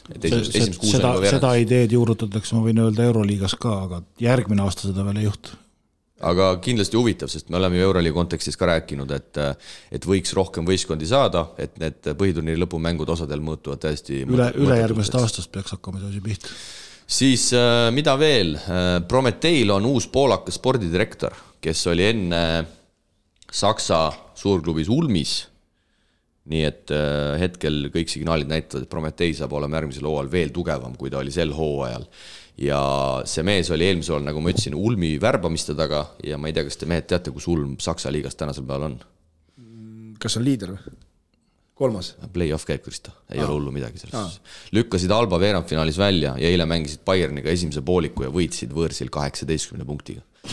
Ehk siis kõik need blossom game'id ja need, kes seal on selle mehe värvatud, ehk siis see vend pidi nagu reaalselt ikkagi üle Euroopa olema top-notch mees ja Prometei raha on, ehk siis ilmselt löödi pakiga tagant vastu pead ja hetkel tundub küll, et Prometei paneb veel gaasi juurde ja minnakse ikkagi vabank täitsa seal Eurokappi taas ära võitma. No kõik asjad selles mõttes vaata on nende jaoks lähevad nagu, kuidas ma ütlen siis loogilist radapidi, et paremaid mängijaid lätlase võtmise võimalus, mis tooks pealtvaatajad ka kohale. Et kindlasti, ütleme, kui sa eelmine kord ütlesid, et see on näiteks Loomas, siis sellist mängijat kannatab isegi platsile panna, ma arvan, ja see publiku huvi oleks veel suurem. Jah, täpselt. Nii et sellised siis nii-öelda uudised mujalt poolt, mis ikkagi ka meid puudutavad, aga läheme siit edasi ja meid ootab ees siis kohaliku rubriigi raames veel üks intervjuu. Saate esimese rubriigi teise poole pühendame täna taas muudele huvitavatele juttudele, kui oleme saanud kõnega stuudiosse nüüd juba endise Eesti ühe tippkohtuniku, ka Euroopas kõrgel tasemel õigust mõistnud Tanel Suslovi, kes tänasel päeval on üritamas uut elu sisse puhuda Rakvere korvpalli. Tere hommikust, Tanel! Tere hommikust, Siim! Tuleme alustuseks tagasi nüüd juba sinu vanaameti juurde, kui sa sel hooajal siis Narvas toimunud karikavõistluste finaalturniiril tegid oma viimased viled, 25 hooaega selles ametis. Kas sai lihtsalt villand või mingid muud põhjused, miks sa, Tanel, otsustasid vile nurka panna? Jah, ma arvan, Siim, sa oled õigel teel, et iga asi mingi hetkel ennast ammendab, et ma arvan, et sai seda tööd tehtud nii hästi kui võimalik ja anda nii-öelda maksimum. Aastaid tuli ka päris palju ja eks see koroonaaeg pani ka pitseri, et see reisimine oli üha raskem ja selline ihu kulutavam, et tundsin, et ma ei näe enam sellist ilu ja võlu ja silme ei sära peas, et ennem kui väljakul midagi juhtuma hakkab minu pärast, siis ma arvasin, et see on nagu kõigile aus pillik kotti panna ja öelda, et aitab küll ja siin ma täna olen. Sa oled vilistanud nii FIBA meistrite liigat, toonast VTB-d kui ka erinevaid koondise mänge. No kui veel põgusalt sellele nii-öelda vilekarjäärile tagasi vaadata, siis mis enim meelde tuleb nii-öelda positiivse poole pealt? Neid on igasuguseid momente on, eks on saanud Hispaania koondist vilistada ja kui nad peaaegu oleks Ukrainale nii-öelda kaotanud Tenerifel, et ma arvan, et neid seda tagasivaatamist praegu kuidagi nagu ei ole selleks aega seda tagasivaatamise hetke, et võib-olla kui ma natuke veel vanemaks saan, siis hakkavad asjad meelde tulema ja siis see minevik muutub huvitavamaks ja helgemaks, et tulevad sellised helgemad hetked meelde, aga kõik, ütleme nii, et see Vile karjäär andis ikka sellises mõttes, et üks huvitava vundamendi nii-öelda eluks, ka tavaeluks, et eks see tänapäeva korvpall on ju suures pildis väga palju kinni kommunikatsioonis ja see on iseenesest nagu huvitav ja seda ma jälgin ka nii-öelda väljaku kõrvat, kuidas üks või teine kohtunik seda teeb. Ja reeglite tundmine, aga see, kuidas neid asju kommunikeerida ja see psühholoogia on minu meelest veel huvitavam seal kõrvalt jälgida. Ilusaid hetki väga meelde ei tulda, aga hirmutavaid hetki oli kuskil Kreekas või Balkani maadel, nagu me teame, et kas sinu karjääri jooksul ka mõni mäng nagu poole pealt ära lõpetati ja ära mindi? Ei tule ette, ei ole, selliseid momente ei ole olnud. Aga müntidega pihta oled saanud ikka? Seda mul on vist isegi kuskil Eestis saanud, ma pakun. Üks mingi pudeli juhtum oli ükskord, jah. Nii et sinu kõige tulisemad mängud olid hoopis kodumaa pinnal? Täitsa võimalik. Tartu Rocki aegsed mängud on olnud ikkagi kõige kihvtimad, et kui ma seal noor olin, siis Tartusse minek oli ikkagi välismaale minek, et seal oli publikut, seal oli möllu, korraldus, Meelis Pastaku poolt super ja meid võeti seal nagu hästi alati vasta ja olid kihvtid ajad. Ma loodan, et need kunagi tulevad tagasi. Tuleme tänase saate peateema juurde või siis teema juurde, miks sa siin meiega oled. Tänasel päeval oled sa uut elu üritamas sisse puhuda Rakvere korvpalli tegemistesse. Kuidas sa Tanel üldse Keila mehena sellesse rolli sattusid? See on ikka huvitav lugu jah, et lähen nii Rakvere korvpalli päästma, mis võib nii tunduda, aga see päris nii ei ole. Et tegelikult oli asi nii, et Arnu on seda tööd, oli seda tööd nii palju teinud, et eks tema jaoks sai ka otsa ja üritas seda teatepulka edasi anda, aga nagu ma aru saan, siis ega seal ei olnudki väga kellegi anda, et ma olen asjast nii aru saanud, et neid pakkumisi tehti ka teistele inimestele, aga meie jõudsime siis otsaga sinna, kuidas me jõudsime, on siis see, et Reinar Allik ja Mart Riga on head tuttavad toakaaslased Tsiki aegadest ja mina Mart Rigaga olen ühe küla mees. Käime saunas ja räägime korvpallijuttu ja tunneme sellele elule kaasa ja siis me jõudsimegi sinna, et kuule Tanel, et järsku sa tahad kaasa aidata sellele Rakvere korvpallile, et ja see tundus nii huvitav projekt, et ainult hull on see, kes selle asja vastu võtab, ja ma alustasin oma kunagist äritegevust ka niimoodi, et ma ei teadnud rattabusinessist, veel vähem rattaremondist mitte midagi ja tegime üks päev poe lahti ja 10 aastat hiljem tead nagu süvitsi teemat, eks ole. Aga mis ma tahtsin öelda on see, et see tundus nii huvitav, see kõdistas ja anda panus Eesti korvpalli teistpidi, mitte siis kohtunik olles, vaid et järsku tõesti õnnestubki seal ikkagi elu käima lükata ja see Rakvere Tarvas jälle tuua sinna, kus ta kunagi oli. See paneb nagu liigutama ja see on huvitav. Et ega kui kätt külge ei pane, siis ei juhtu nagu midagi, eks ole.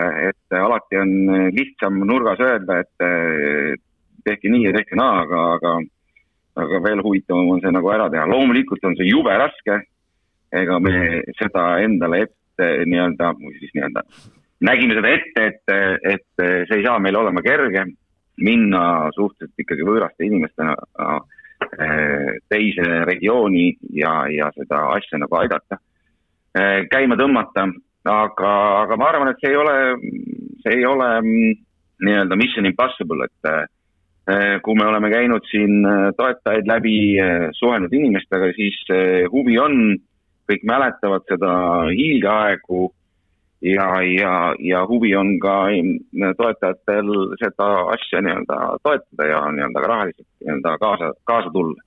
Et ma arvan, et see on võimalik, et tuleb lihtsalt kõvasti tööd teha. Et kui sa nüüd umbes pool aastat oled seda asja nagu rohkem teinud, et kas vahepeal väsimus juba peale pole tulnud või mõtled, et miks ma ennast siukse suppi sisse panin, kui ta on supp üldse, aga ma ei tea muidugi. Iga päev. Aga ega raskused ongi ületamiseks selles mõttes, et ei ole midagi teha. Sa korra tõid Tanel juba Reinaralliku nime ka siia sisse ja eelmisel nädalal tuli siis uudis, et sellest kõigest ikkagi asja ei saa, et te lähete ikkagi omapäi edasi. No oskad sa põgusalt lahata neid põhjuseid, miks siis ikkagi sellest nii-öelda koostööst, mis alguses sai maha hõigatud, lõpuks asja ei saanud? Väga ei tahaks seda lahata, ütleme nii, et suures pildis oli meie nii-öelda struktuuriline nägemus erinev ja see nagu sellises mõttes, et saatuslikuks sai, et me ühes kehas ei jätka ja nii ta ongi, et see muidugi ei tähenda seda, et me nüüd Reinaralliku nii-öelda kasvandikke kuidagi nii-öelda sinna klubisse ei oota või ei looda, et seda kindlasti mitte, et kõik on teretulnud, kui on seal potentsiaalsed mängumehi täna, homme, ülehomme, eks ole, aga nii ta on ja meie kindlasti nagu, ma ei tea, ma olen suht selline, et kui ma olen nagu sõbrana öelnud, et jah, et teeme ära, siis poolel teel kuidagi jõle raske on lusikat nurka visata, et ei taha ei öelda, et see ei ole kuidagi minu loomuses, et võitlen lõpuni ja loodetavasti nii-öelda võiduka lõpuni. Aga kas ja kui palju see edasist protsessi muudab või kas üldse muudab? Minu arvates ei muuda nagu suurt pilti midagi, et kahju küll, et see nii läks, aga võib-olla ta nii palju muudab, et me oleme kulutanud väga väärtuslikku aega lihtsalt või siis öelda mitte millekski, aga oleme kulutanud aega, et me natukene nii-öelda astusime nii-öelda tagasi ja jääme nii-öelda ajahätta, aga muu pilt ja muu töö on käinud sellest olenemata, nii et suures pildist ei muuda jah, ainult et ajaliselt läheb veel kiiremaks. Minu kui Lääne-Virumaa vend siis nagu küsib siukse küsimuse, et seda ohtu ei ole, et 1. juuli võistkond üles jäänud? Kindlad asjad on surm ja maksud. No viimase asja pärast läks viimane tarvas põhja, okei. Et ei, kuidas ma siis ütlen? Alati on oht, me pigem seda ohtu ei näe, aga alati on see oht olemas. Räägi ole hea, Tanel, sellest meeskonnast, kellega te see asja olete vedada võtnud või on see 2 mehe bänd, sina ja Mart Riga, ehk siis kes on need inimesed, kellega sa seda protsessi koos läbi käid? Suures pildis oleme teinud seda 2 hetkel, jah, et nüüd oleme saanud endale ühe abilise, kes aitab meid eelarvega, kellel on suured kogemused nii äripäevas kui ka nii-öelda siis investeerimismaastikul. On veel mõningaid abilisi, kes nii-öelda oma vabast tahtest ja korvpalli sellisest armastusest meid aitavad, et sõpru ja selliseid toetajaid on, kes nii-öelda kaudselt üritavad meie nii-öelda sellele eesmärgile lähemal jõuda. Kuidas me seda nii-öelda, kes meil seal veel on, kindlasti on tulevikus seal, ütleme, office'i poole peal ka inimesi ja ma arvan, et ta kuskil 4-5 inimese teha kunagi jääb. Mis seisus see eelarve siis tänasel päeval on, nii palju kui sa kaarte avada saad? Siin Arno Lipassaar oli meil paar nädalat tagasi saates ja tõi välja, et Tarva rekordhooajal tema käe all oli eelarve circa 240 000, et laupäeval sai tänavune korvpallihooaeg läbi. Ilmselt varsti peab hakkama juba siis meeskonda komplekteerima. eelarvest väga rääkida ei taha, Arnu ees ainult müts maha, et üksi panna ikkagi 240 kokku väga kõva tulemus. Et eelarvet ma olen sisuliselt ajanud siin kokku, võib öelda, et kuskil märtsikuust alates. Veebruarist tegelesime rohkem teiste asjadega, märtsikuust alates, see on siis nii-öelda kuskil circa 3 kuud, et võin nii palju öelda, et kui sa küsid, et kas eelarve on täis, siis kindlasti eelarve täis ei ole. No kui keeruline see raha leidmise protsess on olnud, just võib-olla arvestades, et millised olid teie algsed eesmärgid? Loomulikult keeruline. Ei saa salata, et ei ole mõtet öelda, et ei ole keeruline. Loomulikult on keeruline. Me palju võtame snitti Rapla korvpallist, kuidas Jaak seda asja ajab. Ehk siis meile väga meeldib see äriklubi mõte. Ja ka toetajatele ehk siis kuidas leida nii-öelda toetajatele see väljund, kus toetajal on võimalik nii-öelda oma panus kuidagi miskit pidi tagasi saada. Et üks asi on see, see nii-öelda see reklaami väljund, see on kõik tore, aga tegemist on ikkagi nii-öelda äridega, kus on vaja nii-öelda kasumit teenida, siis meie näeme, et see on ainuke võimalus, kuidas seda asja nii-öelda üles ehitada. Teiseks meile meeldib see kogukonna klubi idee, mida Tanel Tein on siin jõudsalt ajanud. Ehk siis see toetus oleks võimalikult laiapinnaline, ei oleks ühe toetaja õlgadel, mis ta võib-olla kunagi oli, eks ole, ja pärast mida see ka nii-öelda katki läks, eks ole. Et niimoodi me üritame seda ülesehitust teha ja loomulikult on keeruline. Kuidas kohaliku omavalitsusega suhtlemine on läinud? Ikka on huvi ja ma arvan, et see on kõigi huvi seal, et see asi seal õitseks, et jah, kui me räägime summadest, siis summad ei ole kindlasti see, mis minu kodulinn nii-öelda korvpalli nii-öelda.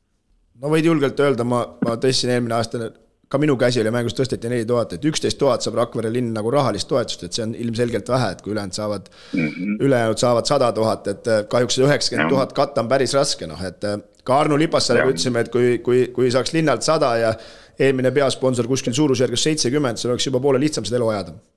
No see oleks tundnud lihtsam. Järelikult ma pean siis sinuga nii-öelda maha istuma ja rääkima, kuidas seda panust on võimalik suurendada. No 24 000 kõrgemale ei saa, et kui ülejäänud kõik ilma jäävad, et kahjuks see on juba ajale jänni jäänud ja pead linna isadega rääkima, nende visioonid selgeks tegema. Ja eks see töö on ka suures pildis nagu ees, et ennem kui meil nii-öelda, ma arvan, et suures pildis põhiosa koos ei ole, et ma arvan, et ei ole ka mõistlik linna isasid nii-öelda selle asjaga nii-öelda tüütama minna. Et iga asi samm-sammut. Aga selles oled kindel, et teid ikka saali lastakse üldse? Ja, ei, selles mõttes meil on kõik kokkulepped olemas, et Rakvere Tarval on kõik nii-öelda sellised miinimumid olemas, saalid on olemas. Suslav on isegi oma office saalis, nii et ärge muretsegi. No, näe. Kristo teab asju paremini, nii et küsigi Kristo, jah. Ei, no eks see suurim eesmärk või takistus, ma arvan, nagu selle asja käima lükkamiseks algus on ikka raske, aga kuidas just see rahvas nagu saali saada, et kas siis algus kuidas, et me teame, et siin ennem kui see asi apuks läks ja esimesed aastad siin Lipassarel, ütleme, siuke keskmine oli 700-750, et see on ka ikkagi märgatav, et võin küll puusalt panna, aga Andres sõbra aegadel ma tean, et kuskil 50 000 oli piletigi tulust, et kui 5 eurot oli pilet, et see on ka päris märkisväärne number. Ja absoluutselt, et sinna me tahaks nagu pürgida, et kui me nagu rahvassaali tagasi ei saa, siis on ka meie töö nagu selles mõttes olnud mõteta, et see tegemine on ka ees ja neid mõtteid on, kuidas seda asja teha, et see on kindlasti üks põhieesmärk, et rahvassaali. Mina mäletan, et nendel hiigeaegadel oli reamängudel miinimum 1000 inimest saalis, mis on nagu, kui me nagu mõtleme täna, kui palju peavad klubid pingutama, et sellist numbrit ka play-off'is saali saada. Siis. Komplekteerimisest põgusalt sai korra juba räägitud, no ilmselgelt mängijaid on vara veel otsida, kuna eelarve päris koos ei ole, aga treeneri osakonnas, kas juba mõtted käivad, kas juba kõned on teele pandud, oskad sa seda poolt kommenteerida? Jah, on loomulikult mõtted teele läinud ja tänagi saame ühe kandidaadiga kokku ja tekkis selline huvitav mõte, et miks mitte. Ootame. Üks nii-öelda läbirääkimine on pooleli. Loodame positiivset vastust. Aga pigem vaatate ikkagi, ma eeldan, Eesti treeneri poole? Jaa, pigem on ta nii just, jah. Ja lõpetuseks, kas on sul paigas või teil paigas ka mingid ajalised daatumid nii-öelda, et mis ajaks peavad mingid asjad, rahad paigas olema, sest kui mu mälumind ei peta, 1. juuli vist on aeg, kui tuleb korvpalliliitu vist, ma ei tea, kas nüüd paberid sisse anda või mingid avaldused ära täita? Jah, eks ta see tärmin on seal, et see juunikuu tuleb tõenäoliselt väga kõva töökuu, et sellega tuleks saada ikkagi, ma ütlen, 70% eelarvest täis, et siis ole näha, kas ja kui kaugele me purjetame. Igal juhul, Tanel, tuult tiibadesse, sa olete päris kõva tükki endale pureda võtnud ja ma loodan, et see asi läheb läbi, sest et meie kõigi huvi on, et järgmisel hooajal Rakveres kõrgliiga tasemel korvpalli mängitakse ja ütleme nii, et ega aina paremuse poole saab minna. Et lihtne on jah, nagu Lipasargi meeldib ära kaotada, aga kui leidub nagu hulljulgeid, kes tahavad selle ette võtta, siis ei oska muud öelda, kui et vähe kindlama häälega ja kõik saab korda. Nii et aitäh sulle ja edu siis juba järgnevateks nädalateks. Jaa, aitäh. Kõike paremat. Ja jääme siis lootma, et Rakveres ikkagi kõrgliiga korvpall säiliks. Ja ma tundsin siin kohe intervjuu käigus ära, et sa ikkagi pressisid ennast juba satsi. Ei, ma ei pressi kindlasti ennast. Ei, ma küsisin lihtsalt küsimusi, mis... Tegelikult oleks ikka mõnus mõmmi maskott seal. No jah, ma ei tea, neil on tarvas olla. Jah, võiks olla küll, aga vabal ajal sealt...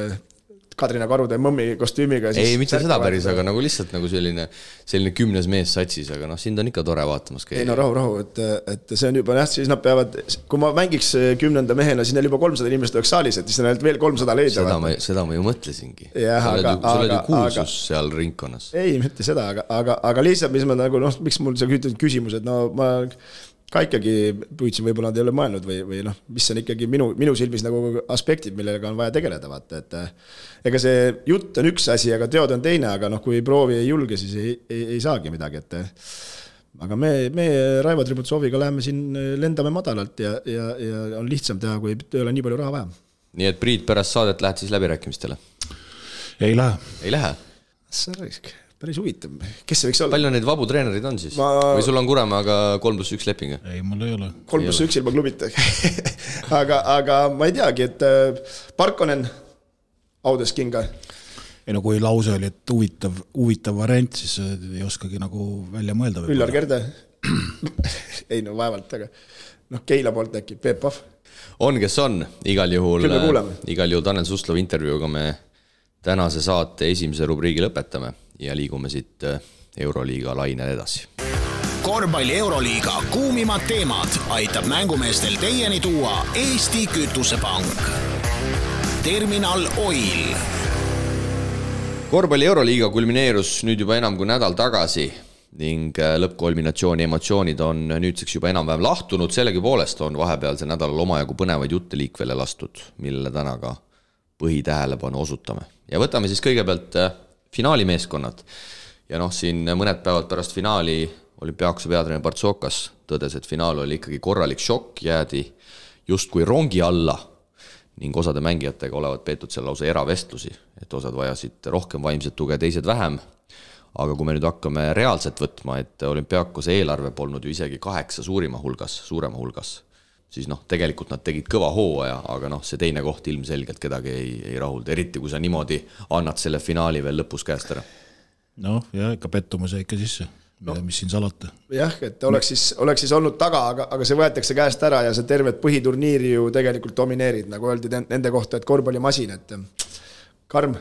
Aga nüüd on küsimus, et mis sellest Olümpiaakosest üldsegi saab, et kas nad suudavad vaatamata sellele nii-öelda valusale kaotusele 2 aastat järjest siis ju finaalturniiril kaotatakse lõpuviskega sisuliselt, kui möödunud hooajal jäädakse siis poolfinaali pidama, kui Vassiljev Mitšić FS-i eest nad ära kustutab.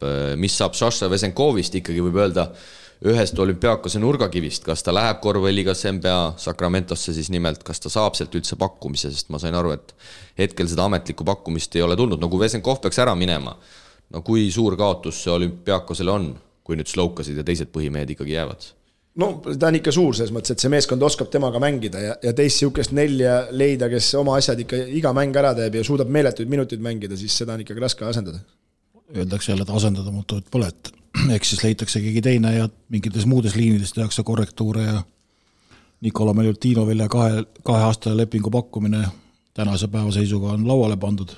Hetkel siis eks et ehitamine käib ja mis siin muud neile öelda, et harjutage siis viimase sekundite kaitset, et pole siin muud midagi teha. No seal oli üsna keeruline muidugi paremini kaitse mängida, aga... No, aga päris hirmuäratav saab olema, kui see Milutinov ja Fool hakkavad olema 11 vahetama, et hetkel oligi see probleem, et sealt pingilt tegelikult ei tulnud väga. Jah, nõks jäi puudu, ütleme. Ja ütleme, et siuke võib-olla kaitses veel seismist oli, aga kus kattete tegemist ja seda kvaliteeti ikkagi Blackil ei olnud. No kui selle Lulli lõpurünnaku juurde tulla, siis meil üks kuulaja saatis sotsiaalmeediasse ka video.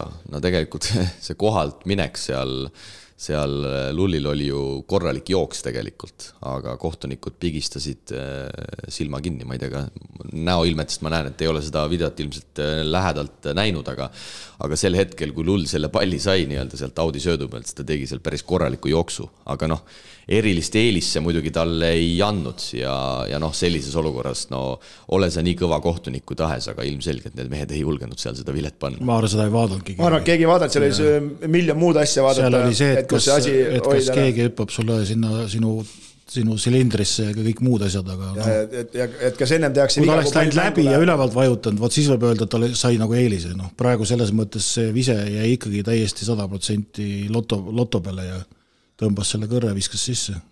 Järgmised 99, ma arvan, paneb mööda. Ma arvan küll, kui Fool vastas on seal, see oli ikkagi päris kõrgel. Real Madridil on käsil palju paremad ajad kui olümpiaakosel selle koha pealt. Nemad tulid Euroliiga meistriks üllatuslikult ja hetkel juhivad siis Hispaania liiga veerandfinaalseeriat Gran Canaria vastu 1-0 ja korralik nätakas pandi. Ja Sergio Lulvis seal 10 minutiga 16 silma või midagi siukest tegi mingi rekordi, ma kuskilt pealkirja lugesin. Aga Valter Tavares siis finaalturniiri MVP ja hooaja parim kaitsemängija saab ilmselt Realist erandi ja korraliku palgakõrgenduse. Hetkel siis Tavares circa 2 miljonit hooaja eest kätte.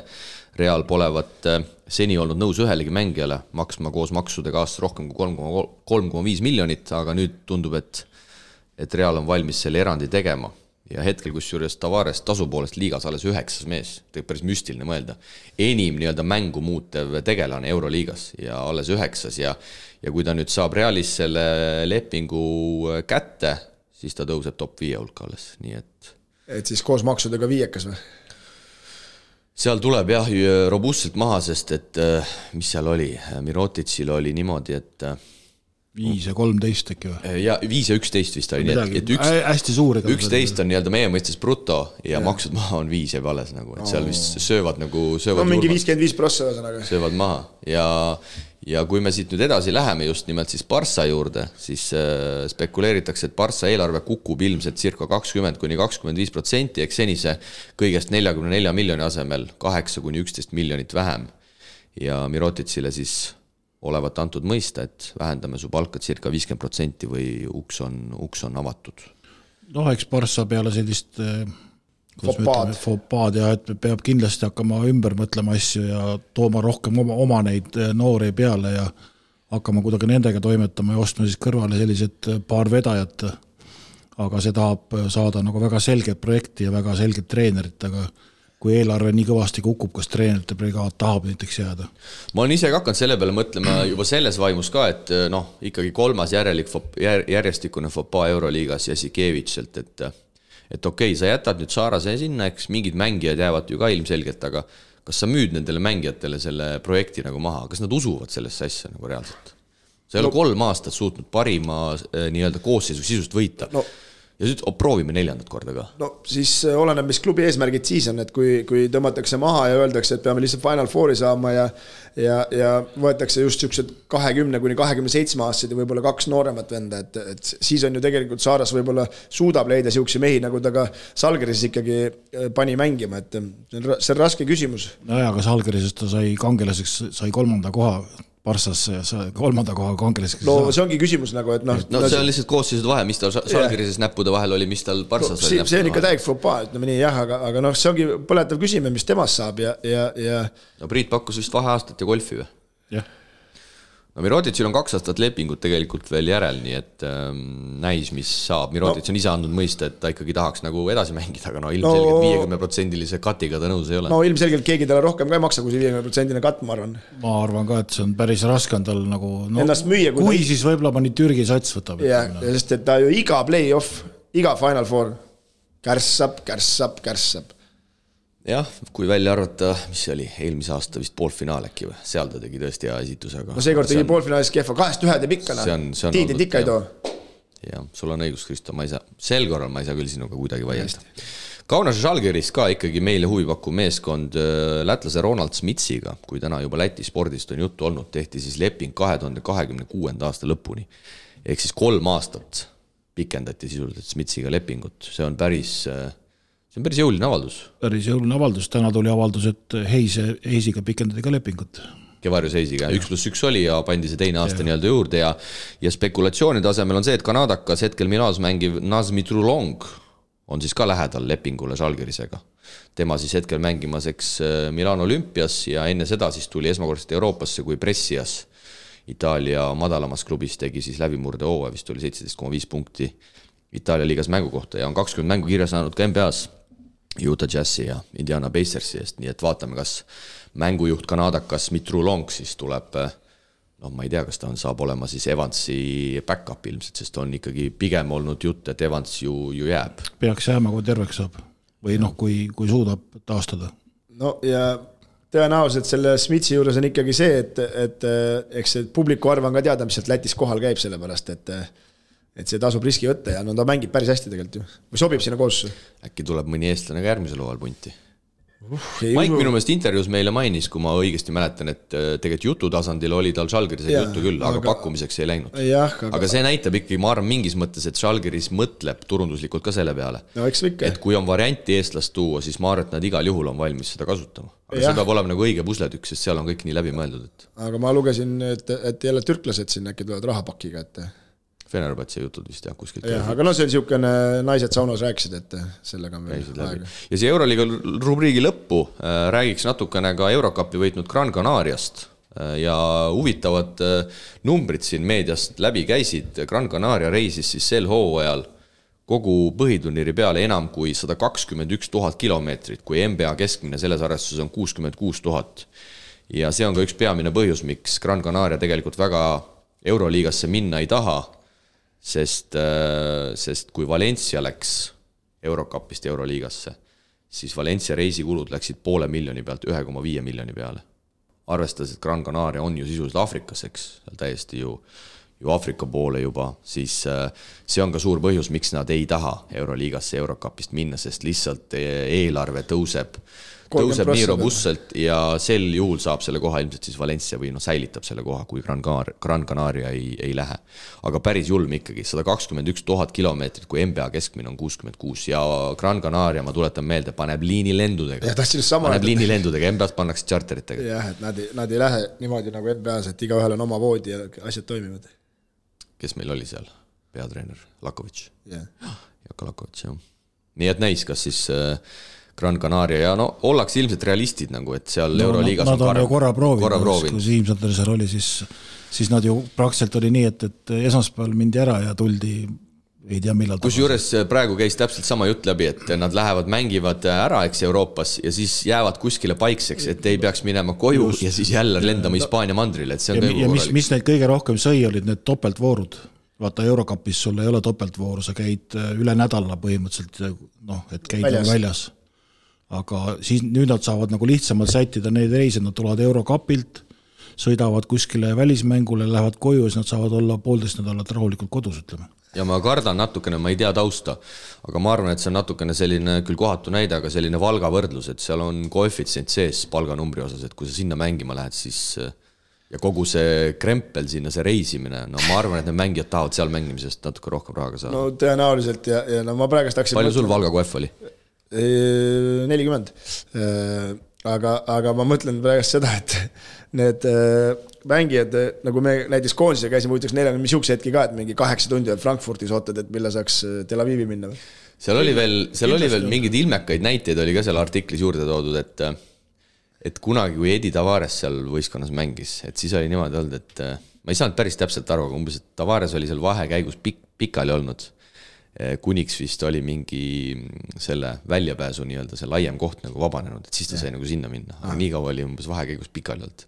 Noh, Tavares liinilennul, see on ka päris omapärane. No isegi meil koondises, ütleme siin, olime siis pikemad, me 2 meetris küsisid, et äkki saaks sinna exiti kohale vaata, noh, et iga kord küsid pileteid, noh, vahest ikka joppas, aga tihti peale ei jopanud. Ja siis olevat veel olnud selliseid momente palju, et noh, ilmselgelt ju meeskond tahab saada lennukis mingi, ma ei tea, 20 kohta, 25 kohta, nagu minnakse kuskile, et siis ei olnud neid kohti piisavalt ja siis mindi erinevate lendudega ja see päris humoorikas teema, kui sa arvestad, mis tasemel nagu toimetatakse. Aga keegi võiks ära kalkuleerima, võib-olla on odav lennuk osta, kui pika projektiga oled. Võib-olla tõesti, aga jah, Euroliigas siis hooaeg üle nädala juba läbi, aga põnevaid jutte on sellegi poolest, nii et vaatame, mis siis järgmise hooajale juba otsa vaadates siin tulemas on. Tõmbame Euroliiga jutud kokku ja läheme siit järgmise rubriigiga edasi. Nädala tegijale paneb õla alla Poolsi. Parima keksivalikuga pood Eestis. Tutvu valikuga www.poolsi.eu. Nädala tegija eelmise vooru kokkuvõte on järgnev. Täpselt 300 hääletajat möödunud nädalal. Võidumees Itaalia kõrgliigas. Sassari meeskonnaga 4 parima hulka jõudnud rahvuskoondisena Kaspar Treier 156 häälega. Poiste U16 meister Audentes SK teenis tiitli ees 113 ning tüdrukute kategoorias sama klubi eest meistriks tulnud Audentes spordiklubi 24 häält. Enne kui tuleme uue nädala nominentide juurde, nagu ikka, Kristo. Ma olen valmis. 20 eurot poolsilt. Ja stopp. Ja stoppsid tuli ja Karoliine Pärn on siis tänane võitja, Karoliine, kes andis hääle siis poiste U16 võitjate poolt. Nii et Karoliine, ole hea, võta ise meiega ühendust ja toimetame kinkekaardi sinuni. Nüüd aga uue nädala nominendid, kelledeks on ja viimast korda siis siin maikuu viimases saates me jääme ikkagi ka jälle noorte finaalturniiride manu ja toome siin siis nii neidude kui noormeeste võitjad esile. Alustuseks siis U19 neiud finaalis Audentes spordiklubi Siili BK võidab Rapla korvpallikooli 79-42. Sellega kindlustatakse tiitel ja kindlustatakse ühtlasi ka koht meie nominentide hulgas. U18 poisid, SK Nord Cramo, kes ühtlasi võitis ka Narvas toimunud karikavõistlustel esikoha, võidetakse sel korral finaalis Raplat 58-44, olgu öeldud, samad võistkonnad olid vastakuti ka karikasarjas, nii et nemad siis poiste arvestuses võitjad ja kolmas nominent, otse loomulikult ei keegi muu kui valitsev Eesti meister, PC Kalev Cramo, hooajal 2022-2023. Ütleme nii, et noortel läheb raskeks. No peaks minema raskeks ja vaatan siin seda U18 poiste seda statistikat ja võib öelda, et... No Siim Martin Saadi tegi seal mängu ära Audentese spordigümnaasiumi 24 silma ja 17 lauda vist oli. Jah, nii on ja 40 efektiivsus, et vaadates seda, siis võib öelda, et esiliiga on ikka tummisem kui teine liiga, et esiliiga viimane ja teise liiga siis võitja põhimõtteliselt kokku, aga see Saadi annab kõvasti juurde seal. Ja lugesin ka peatreener Marko Savi kommentaari, et Saadi ikkagi tassis korralikult ja ma ise kommenteerisin seda Narvas toimunud karikafinaali ja siis seal Rapla sai Saadiga küll väga hästi hakkama, aga sellegi poolest see mäng kaotati ja me peame tõdema vaadates koosseise ja teades, mis materjaliga Indrek Ruud seal Rapla eesotsas nii-öelda majandab, seal sisuliselt eesliini mängijaid ei ole, ma pean seda silmas, ma ei ütle poiste kohta midagi halba, aga neil pikki sisuliselt ei ole, et selle koha pealt tegelikult Rapla isegi, ma ütleks, et pusis päris. Ja kolmas verandag läks sealt käest ära, 5-22 kaotati 17-ga ja kogu mäng 16-ga, et ülejäänud oli nagu võrdne peli. Ja tüdrukute poolelt siis kindel võit, nagu öeldud Audentes spordiklubile, kui tegelikult sisuliselt juba esimese poole aega tehakse sotid selgeks. Nii et Audentes spordiklubi Siili BK, SK Nord Cramo ja 3. nominent siis Eesti meister PC Kalev Cramo, tegelikult kõik ju meistrid lihtsalt erinevates kategooriates. Homme tuleb pilt, saate kõik oma panuse anda, nii et viimane nädala tegija siis sel hooajal ka sümboolne, nii et olge head, pingutame lõpuni ja lööge kaasa. Mängumeeste torumured lahendab Infralink. Koht, kus poolkõva toruga ei mässata. Usalda asjatundjaid kodulehel infralink.ee. Eestlased välismaal rubriik toob teieni piiri taga pallivate mängijate tegemised, kui osad neist on Euroopa liigade väljalangamismängudes veel võistlustulle jäänud ja hakkame siit lähiregioonist kohe pihta. Leedu kõrgliiga ja nii nagu Kristo prognoosis, siis Panevesis Lietkaabelis 1-3 jääb lõpuks poolfinaalseerias Žalgirisele alla ja nimelt siis Lietkaabelis mängib Žalgirisega eelmisel nädalal lausa 4 mängu esmaspäeval, kolmapäeval, reedel ja pühapäeval. Päris julm graafik ja eile siis kaotatakse otsustava mäng koduväljakul 66-95 kogu seeria Žalgirisele 3-1 ja eile juba pärast kolmandat veerandaega oli vahe 25 punkti, nii et hooaeg veel Kullamäel päris läbi ei ole, ees ootab pronksiseeria Joonavaga, kuna Joonava kaotas teisel pool siis Riitasele 0-3 ja Leeduski pronksiseeria läheb 3 võiduni. No, ühe võidu said ikkagi kätte ja tegelikult teise mängu ju andsid ära, et see viimase veerandaga vist oli päris katastroofiline. Plus 17 oli tees ühel hetkel. Ja sealt nagu kadus ära ja Kristjanil oli siin sünnipäev ka, et soovisin tal õnne ja ütlesin, et too üks mäng vähemalt ära ja ühe ikka tõid 1 punktiga, aga rohkemaks ei olnud piisab. Jah, Kristjan ka juba 24-aastane. Aeg lendab. Juba alles ikka. Ta on ka juba päris kaua mänginud, selles mõttes, et pool välismaalt läbi käid. Ma ütleks ikkagi, et juba 24, et ilmselgelt kõvasti on veel mängida ees, aga alles oli minu mõttes seal mingi 20 ja tuli koondisesse möllama seal. See oli samamoodi, nagu ma arvasin, et Mihkel Kirves on juba 30, aga oli alles. Sa oled siin paljude teistegi kohta 30. Näevad vanemad välja. Rakveres on ka palju vanemad mehi, ma tean. Okei. Mis see kaasik saab 35 miljonit. Aga huvitav jah, et ühe ikkagi said kätte, aga viimases mängus ka siin enne saadet rääkisime Priiduga, ütles, et kui see käiku vahetus oli, et siis oli ikka kõik Lietkaabelisel.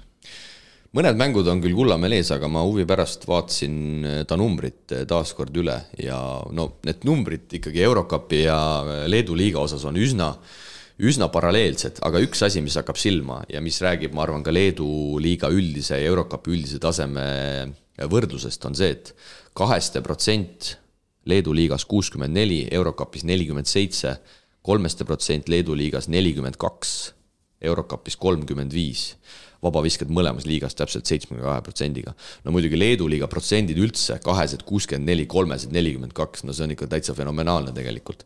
Aga see ikkagi näitab see protsentide võrdlus, et Eurocupi mäng üldine tase on ikkagi gramm 2-3 kõrge. No, aga see on üsna loogiline, et ega Leedus need tagumise otsa satsid ei ole ju nüüd mingi imeasi, et Eurocup on ikkagi valitud võistkonnad ja võimalikud head võistkonnad, nii et selles mõttes on täitsa okei, aga numbrid korralikud, ütleme, igal mõlemal liinil, et ei ole midagi öelda. Järgmine aasta ei tohiks probleemi olla lepingu saamisel. Väga huvitav. Just tabasin ennast üleile mõttelt, et hooaeg hakkab läbi saama, et mis siis järgmine käik on, et varsti peaks hakkama ja uudised tulema. Väga huvitav saab olema tõesti jälgida, et kuhu Kullamäe maandub, sest väga stabiilne hooaeg selja taga, nagu ma ütlesin, muud numbrid ikkagi sisult identsed. Leedu liiga söödu keskmine 3,7, Eurocupis 3,6, Leedu liiga pallikaotuste keskmine 2,2, Eurocupis 2,3, lauapall Leedu liigas 3, Eurocupis 3,2, ehk siis täielik nagu täppistöö ja minutitki kus juures, ma ei tea, kas see serblane seal panebki kella pealt või mingid nõiad ütlevad ette, aga sisuliselt punkti pealt 26 minutit keskmiselt siis mõlemas liigas on mängides. Ühes oli vist 25,7, teises oli 25,6. Päris selles mõttes, et on nagu mängijal ka kindel, et sa tead, et sa saad oma hetked ja sa pead selle maksimumi tegema, et jah, täpselt, aga pronksiseeria siis veel Joonavaga on ees ootamas, Joonava, kes üllatuslikult veerandfinaalseerias uue klubi Wolvesi alistas, nii et ma arvan, et Paneveesisel väga head võimalused tegelikult siit pronks ära võtta ja pronks, kui ma eksi, kas võeti ka karikas ära, oli vist. Kas see video, mis ringi diilers Joonava ja selle Wolvesi vahel, et palli maa mängu ei tehtud, et 12,9 sekundit oli ja siis Joonava üks välismaalane võttis palli, läks teiselt poole ülevalt alla. No aga kui rahad on mängus? Siis kõik vaatasid, what the heck, resk. Me oleme siin lähiringkondades ka seda näinud. Jah. Hispaania kõrgliiga ja oi, Maik-Olev Kotsar ja Sander Raieste koduklubil on läinud veerandfinaalseerias üllatavalt raskeks, sest et nagu me teame, veerandfinaalseeria Hispaanias minulegi üllatuseks mängitakse 2 võiduni. Ja kuna Baskonia üllatuslikult kaotas laupäeval kodus Badalona Juventudile 91-99, siis teisipäevases Badalonas toimuvas mängus on Baskonial selg korralikult vastu seina. No suurimad murekohad, vaatasin selle mängu otsast lõpuni ära praktiliselt ja suurimad murekohad, et suht laiali on see sats läinud, et Thompsonil on paha tuju või tassi enam seda satsi niimoodi ja Markus Howard ainukesena laeb suvalt peale selles mõttes, et Pani vist 26, aga ei no paneb punne ka, aga no kaitse absoluutselt ei pea, vastastel oli endale lasti ka panna. Mis selle vastas nimi oli, kes oli ameeriklane pani seal? Kyle Guy. Ja Kyle Guy pani 36 vist. Jah, aga see pani 3 niimoodi, et no oli pandud ikka. Ja Kyle Guy siis. Kaitse oli lahja. Kaitse oli lahja muidugi. Penaroyal oli iga olukorra, see Kyle Guy pani 3, oli käed laiali, et mis te teete mehed, noh. Ja see oli siis nüüd teine kaotus alles koduliigas koduseks. Kõigepealt saadi põhiturniiri lõpus Barcelonalt ja nüüd saadi siis kohe play-off esimene mäng. Aga no raskeks läheb. No väga raskest, ega seal Badalonas lihtne võita ilmselgelt ei ole ja kas mitte ei olnud Badalona see, kes karikas Baskonia välja lõi? Ära tegi, jah. Kui mu mälu mind eksi, siis vist niimoodi oli. Iisraelis Siimsader Vene ja Jeruusalemm astusid veerandfinaalseeriast edasi, 3-1 seeria võit siis Herslia vastu, Vene vastavalt väljakul 8 minutit ja 5 minutit siis eelmise nädala mängudes. Aga siit minnakse edasi ja poolfinaali vastane, oskad sa Priit käigu pealt öelda või tuleb see järele vaadata? Maccabi? Hapoel Tel Aviv. Ja teisel pool on siis Holon ja Maccabi. Ja nüüd mängitakse, oskad sa infot, mis võiduni? Minu arust on ka 3 võiduni. Vanasti ma tean, et Maccabi, me rääkisime sinuga sellest, finaal mängiti ühest mängust, kas see on endiselt sama või? Isegi Final Fouri peeti, siis oli ühes, aga nüüd peaks olema 2 võiduni. Sest et Maccabi tegelikult minust mitu aastat on ilma jäänud. On ilma jäänud, jah, ühest mängust ja ikkagi see kohalike mängijate limiit, ütleme, ikkagi neid võistkondi totaalselt muudab, et sul peab olema 2 kohalikku mängijat või kohaliku passiga mängijat kogu aeg platsil. Et hästi raske on seda. Me võiks eestiketel ka selle teha, siis saaks ka karudega peale tulla. No kas on mingid inside'i ka? Ma tean, et siin mul on vist 1+1, et kas juba on mingid jutud või ei ole mingid jutud. Vara veel, jah? Ei, võib-olla kuskil üleval pool räägitakse midagi. Aga temani ei ole jõudnud. Töörahu säilitatakse hetkel. Jääme veel kõrgliiga manu Itaalias. Nädala tegijaks valitud Kaspar Treiel alustas Sassariga poolfinaalseeriat Milano Olümpia vastu. Milano, kes siis sel ajal Euroliigas play-off ei pääsenud ja no kindel kaotus siis Milanost esimeses mängus enne viimast veerandaega Sassari -30. Lõpuks numbrid siis Milano poole 95-72, Treier 22 minutit väljakul 3 punkti. Ja järgmised mängud siis täna Milanos ja neljapäeval siis Sassari kindlasti mängib vähemalt korra veel kodus. Aga tundub, et löödi korralikult kohe kontkurku ja Milano, kes Euroliigas edasi ei pääsenud, tundub, et on saanud ka atra seada ilmselt. Ja vaatasin online ja selle läks kohe algusest peale ühte auku. No nagu öelda jah, siin 3. veerand järel -30 see ikka näitab midagi. No ja tahavad... Aga seda oleme hooaja sees rääkinud, et Milanol koduliigas suutsid nagu mängida ja Euroliigas ei suutnud üldse mängida, et hoiavad seda sama stiili siis. Hispaania esiliiga ja kui eelmist saadet meenutas, tundub, et Jaan Puidet ei jaga üldse korvpallimatsu, sest et Rauno Nurgeri koduklubi Kipuskoa võidab siis madalama asetusega võõral väljakul Coruña oli see. Coruña. Hääldame ikka. Lootusest olukorrast. See on ikka räigelt tugev. Mõlemad mängud, 77-67, 71-62. Rauno esimeses mängus 23 minutit, teises 21 minutit, mõlemas mängus 7 punkti, nii et Mario Telasega endise Žalgirise mehega nad seal seda keskmängija positsiooni jagavad ja suurepärane võimalus siis sel reedel juba kodus see seeria 3-0 ära lõpetada. Näed, kust on tõustunud, muidu me siin paar kuud tagasi ütlesime, et Rauno teeb iga mäng 2 ilma ära, et oma taset on vaata tõstnud, 2-7. No play-offi mees selgelt. Tuleb välja. Ja tegelikult head juttu on rääkida ka Valladolidi ehk siis Puideti koduklubi kohta. Küll raskelt, aga võidetakse mõlemad kodumängud, esimene 73-66 ja laupäeval siis lisaajal. Jeida meeskond on see vist õige nüüd siis hääldada, nagu Jaan meile eelmine nädal ütles. Meie ütleme Forza Leida ikka. 86-83. Jui ja kõik asjad tulevad sinna lõpuks. Mis see lull ütlesid? Miks see enam lull ütlesid? Miks see jui? Olgu, ma olen nõus Leida, lasta olla Leida. Kui on ikka L-täht, siis on ju L, on ju. Ja võiks olla, jah. Ja me ei pea siin väänama. Eriti kui on 2 L-i. Aga Jaan siis esimeses mängus 29 minutit, 2 punkti, viskad väljakult 4-0, aga +15 tema väljakul aja jooksul, nii et esimene mäng Jaanil tuleb selgelt paremini välja. teises lisaaega mängus siis 14 minutit, 4 punkti ja 4 lauapalli, aga ikkagi on tore tõdeda, et mehed on Hispaania esiliiga play-offis mängus täiesti kenasti sees ja omad rollid olemas. Ja võiks mõlemad edasi saada, siis üks peaks igal juhul saama või pronksi. See on veerandfinaal ju. Jah, no ja omavahel kokku ei lähe. Ainult võitja läheb kõrgliigasse, ma ei tea, kui olulised need ülejäänud medalid. Jaa, aga klubi jaoks ikka, Valladoliidi jaoks ma sain aru, et väga tähtis. Jaa, no nemad on see eelarve mõttes selline tagumine ots ja Valladoliidi välismäng siis esimene on neljapäeval, nii et ka võimalus siis. Aga no Valladoliid selle vähemalt kindlustas, et kui nüüd Leida peaks võitma ülejäänud 2 mängu kodus, siis viimast mängu saadakse nautida kodus ja loodetavasti Viimsit ei tehta. Mis veel? Kasper Suurorust pidime rääkima ja ma uurisin, kuna Kasper võitis, mitte ei võitnud, aga selle Prati meeskonnaga Hispaania tugevast 3. liigas jõudsid poolfinaali ja tänu selle siis aste kõrgemale pääsesid. Kasper 25 mängu jooksul 17 minutit, 5,6 punkti, 2,2 söötu, 246%, 325%. Ja Kasper andis mõist, et Prati peatreener väga neid Juventuudi noormängijaid, kes siis kõiguvad seal ühest kohast teise, väga ei tahtnud nagu mängitada. Et see on ka põhjus, miks põhimängujuhi, kes on ka Juventuudi süsteemis, et miks ka tema näited tegelikult jäid üsna kasinateks, et Kasper oli seal varumängujuhi rollis, aga ta ütles, et põhimängujuhil ka pigem need numbrid olid üsna tagasihoidlikud. Aga 2 peal jagati ära? Jagati ära ja Kasper siis sai kõvasti esindussatsiga Juventuudiga treenida, nagu ma tema jutust aru sain, aga põllule pääses siis ainult hooajalsetes kontrollmängudes. Et hooaja sees ei pääsenud, aga näed, Juventuudil on väga hea võimalus Baskonia selili panna ja jõuda 4 hulka, kus siis ilmselt minnakse vastamisi Realiga, kes siis Gran Canaria vastu on seeriat läinud 1-0 juhtima. Aga Suurorg ise oli tõtt-öelda rahul.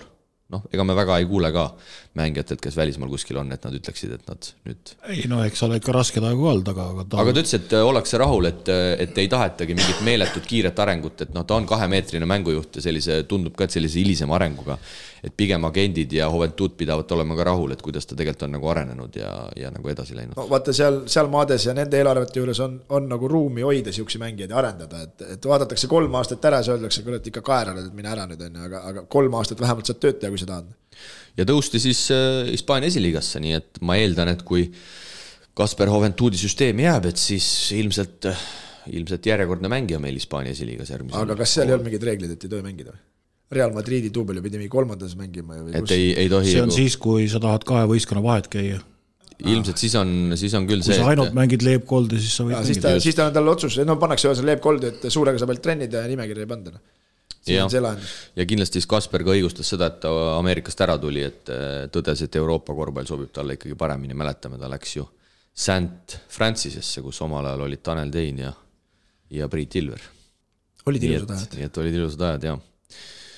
Ja rohkem vist ei midagi. Gerg Riisa, nagu kuulsite, on Eestis tagasi. Hendri Trell on Eestis tagasi, aga nagu ma aru sain, mõlemad on üsna pea juba Ameerikasse minemas. Kersis oma uue ülikooli juurde West Virginia. Olgugi, et pakkumisi oli ka Euroopas, Saksamaa kõrgeliigast, Hispaania kõrgeliigast, aga otsustas ikkagi Ameerikasse nii-öelda jääda. Ja Trell vist läheb, ma sain aru, kui ma ei eksi, Portlandi treenima, et saada paremaks. Hea otsus. Ja lugesin kuskilt intervjuust, et olümpiakvalifikatsiooni jaoks ei tea, et vaatab, tahaks tulla. Jah, loodame, et ma eeldan, et siin ikkagi mängijatega mingid esialgsed kokkulepped on tehtud, et muidu on päris keeruline seda turniiri siin korraldada ja ka välja vedada, ja saali täis panna. Kui meil ei ole neid kõige atraktiivsemaid mängumehi. Sul on Kristo Kiiremann, tahad ära minna? Viimane saade, võib-olla tort või midagi. Või sul on minust kõrini, ei ole viimane saade. Ei, selles mõttes, et üks tuleb veel, aga... aga siis ei ole ju viimane saade. Okei, sorry, väga vabandan. Head korvpallisõbrad, maikuu viimane ja ühtlasi ka meie tavaformaadis viimane selle hooaja saade on lõpukorral. Mängumehed tulevad sel hooajal podcasti vormis korra veel, kui Unibeti spordibaaris salvestatud videopodcasti formaadis tuleme korraks 3 veel kokku, et korvpallihooaeg 2022-2023 kõikidel rinnetel veel korra lõplikult kokku võtta. Seniks aga nautige veel selle hooaja viimaseid korvpallikohtumisi ja kohtume viimast korda sel hooajal juba üsna pea. Ela Unibet TV-ga kaasa suurimate korvpalliliigade mängudele. Unibet, mängumeestelt mängumeestele.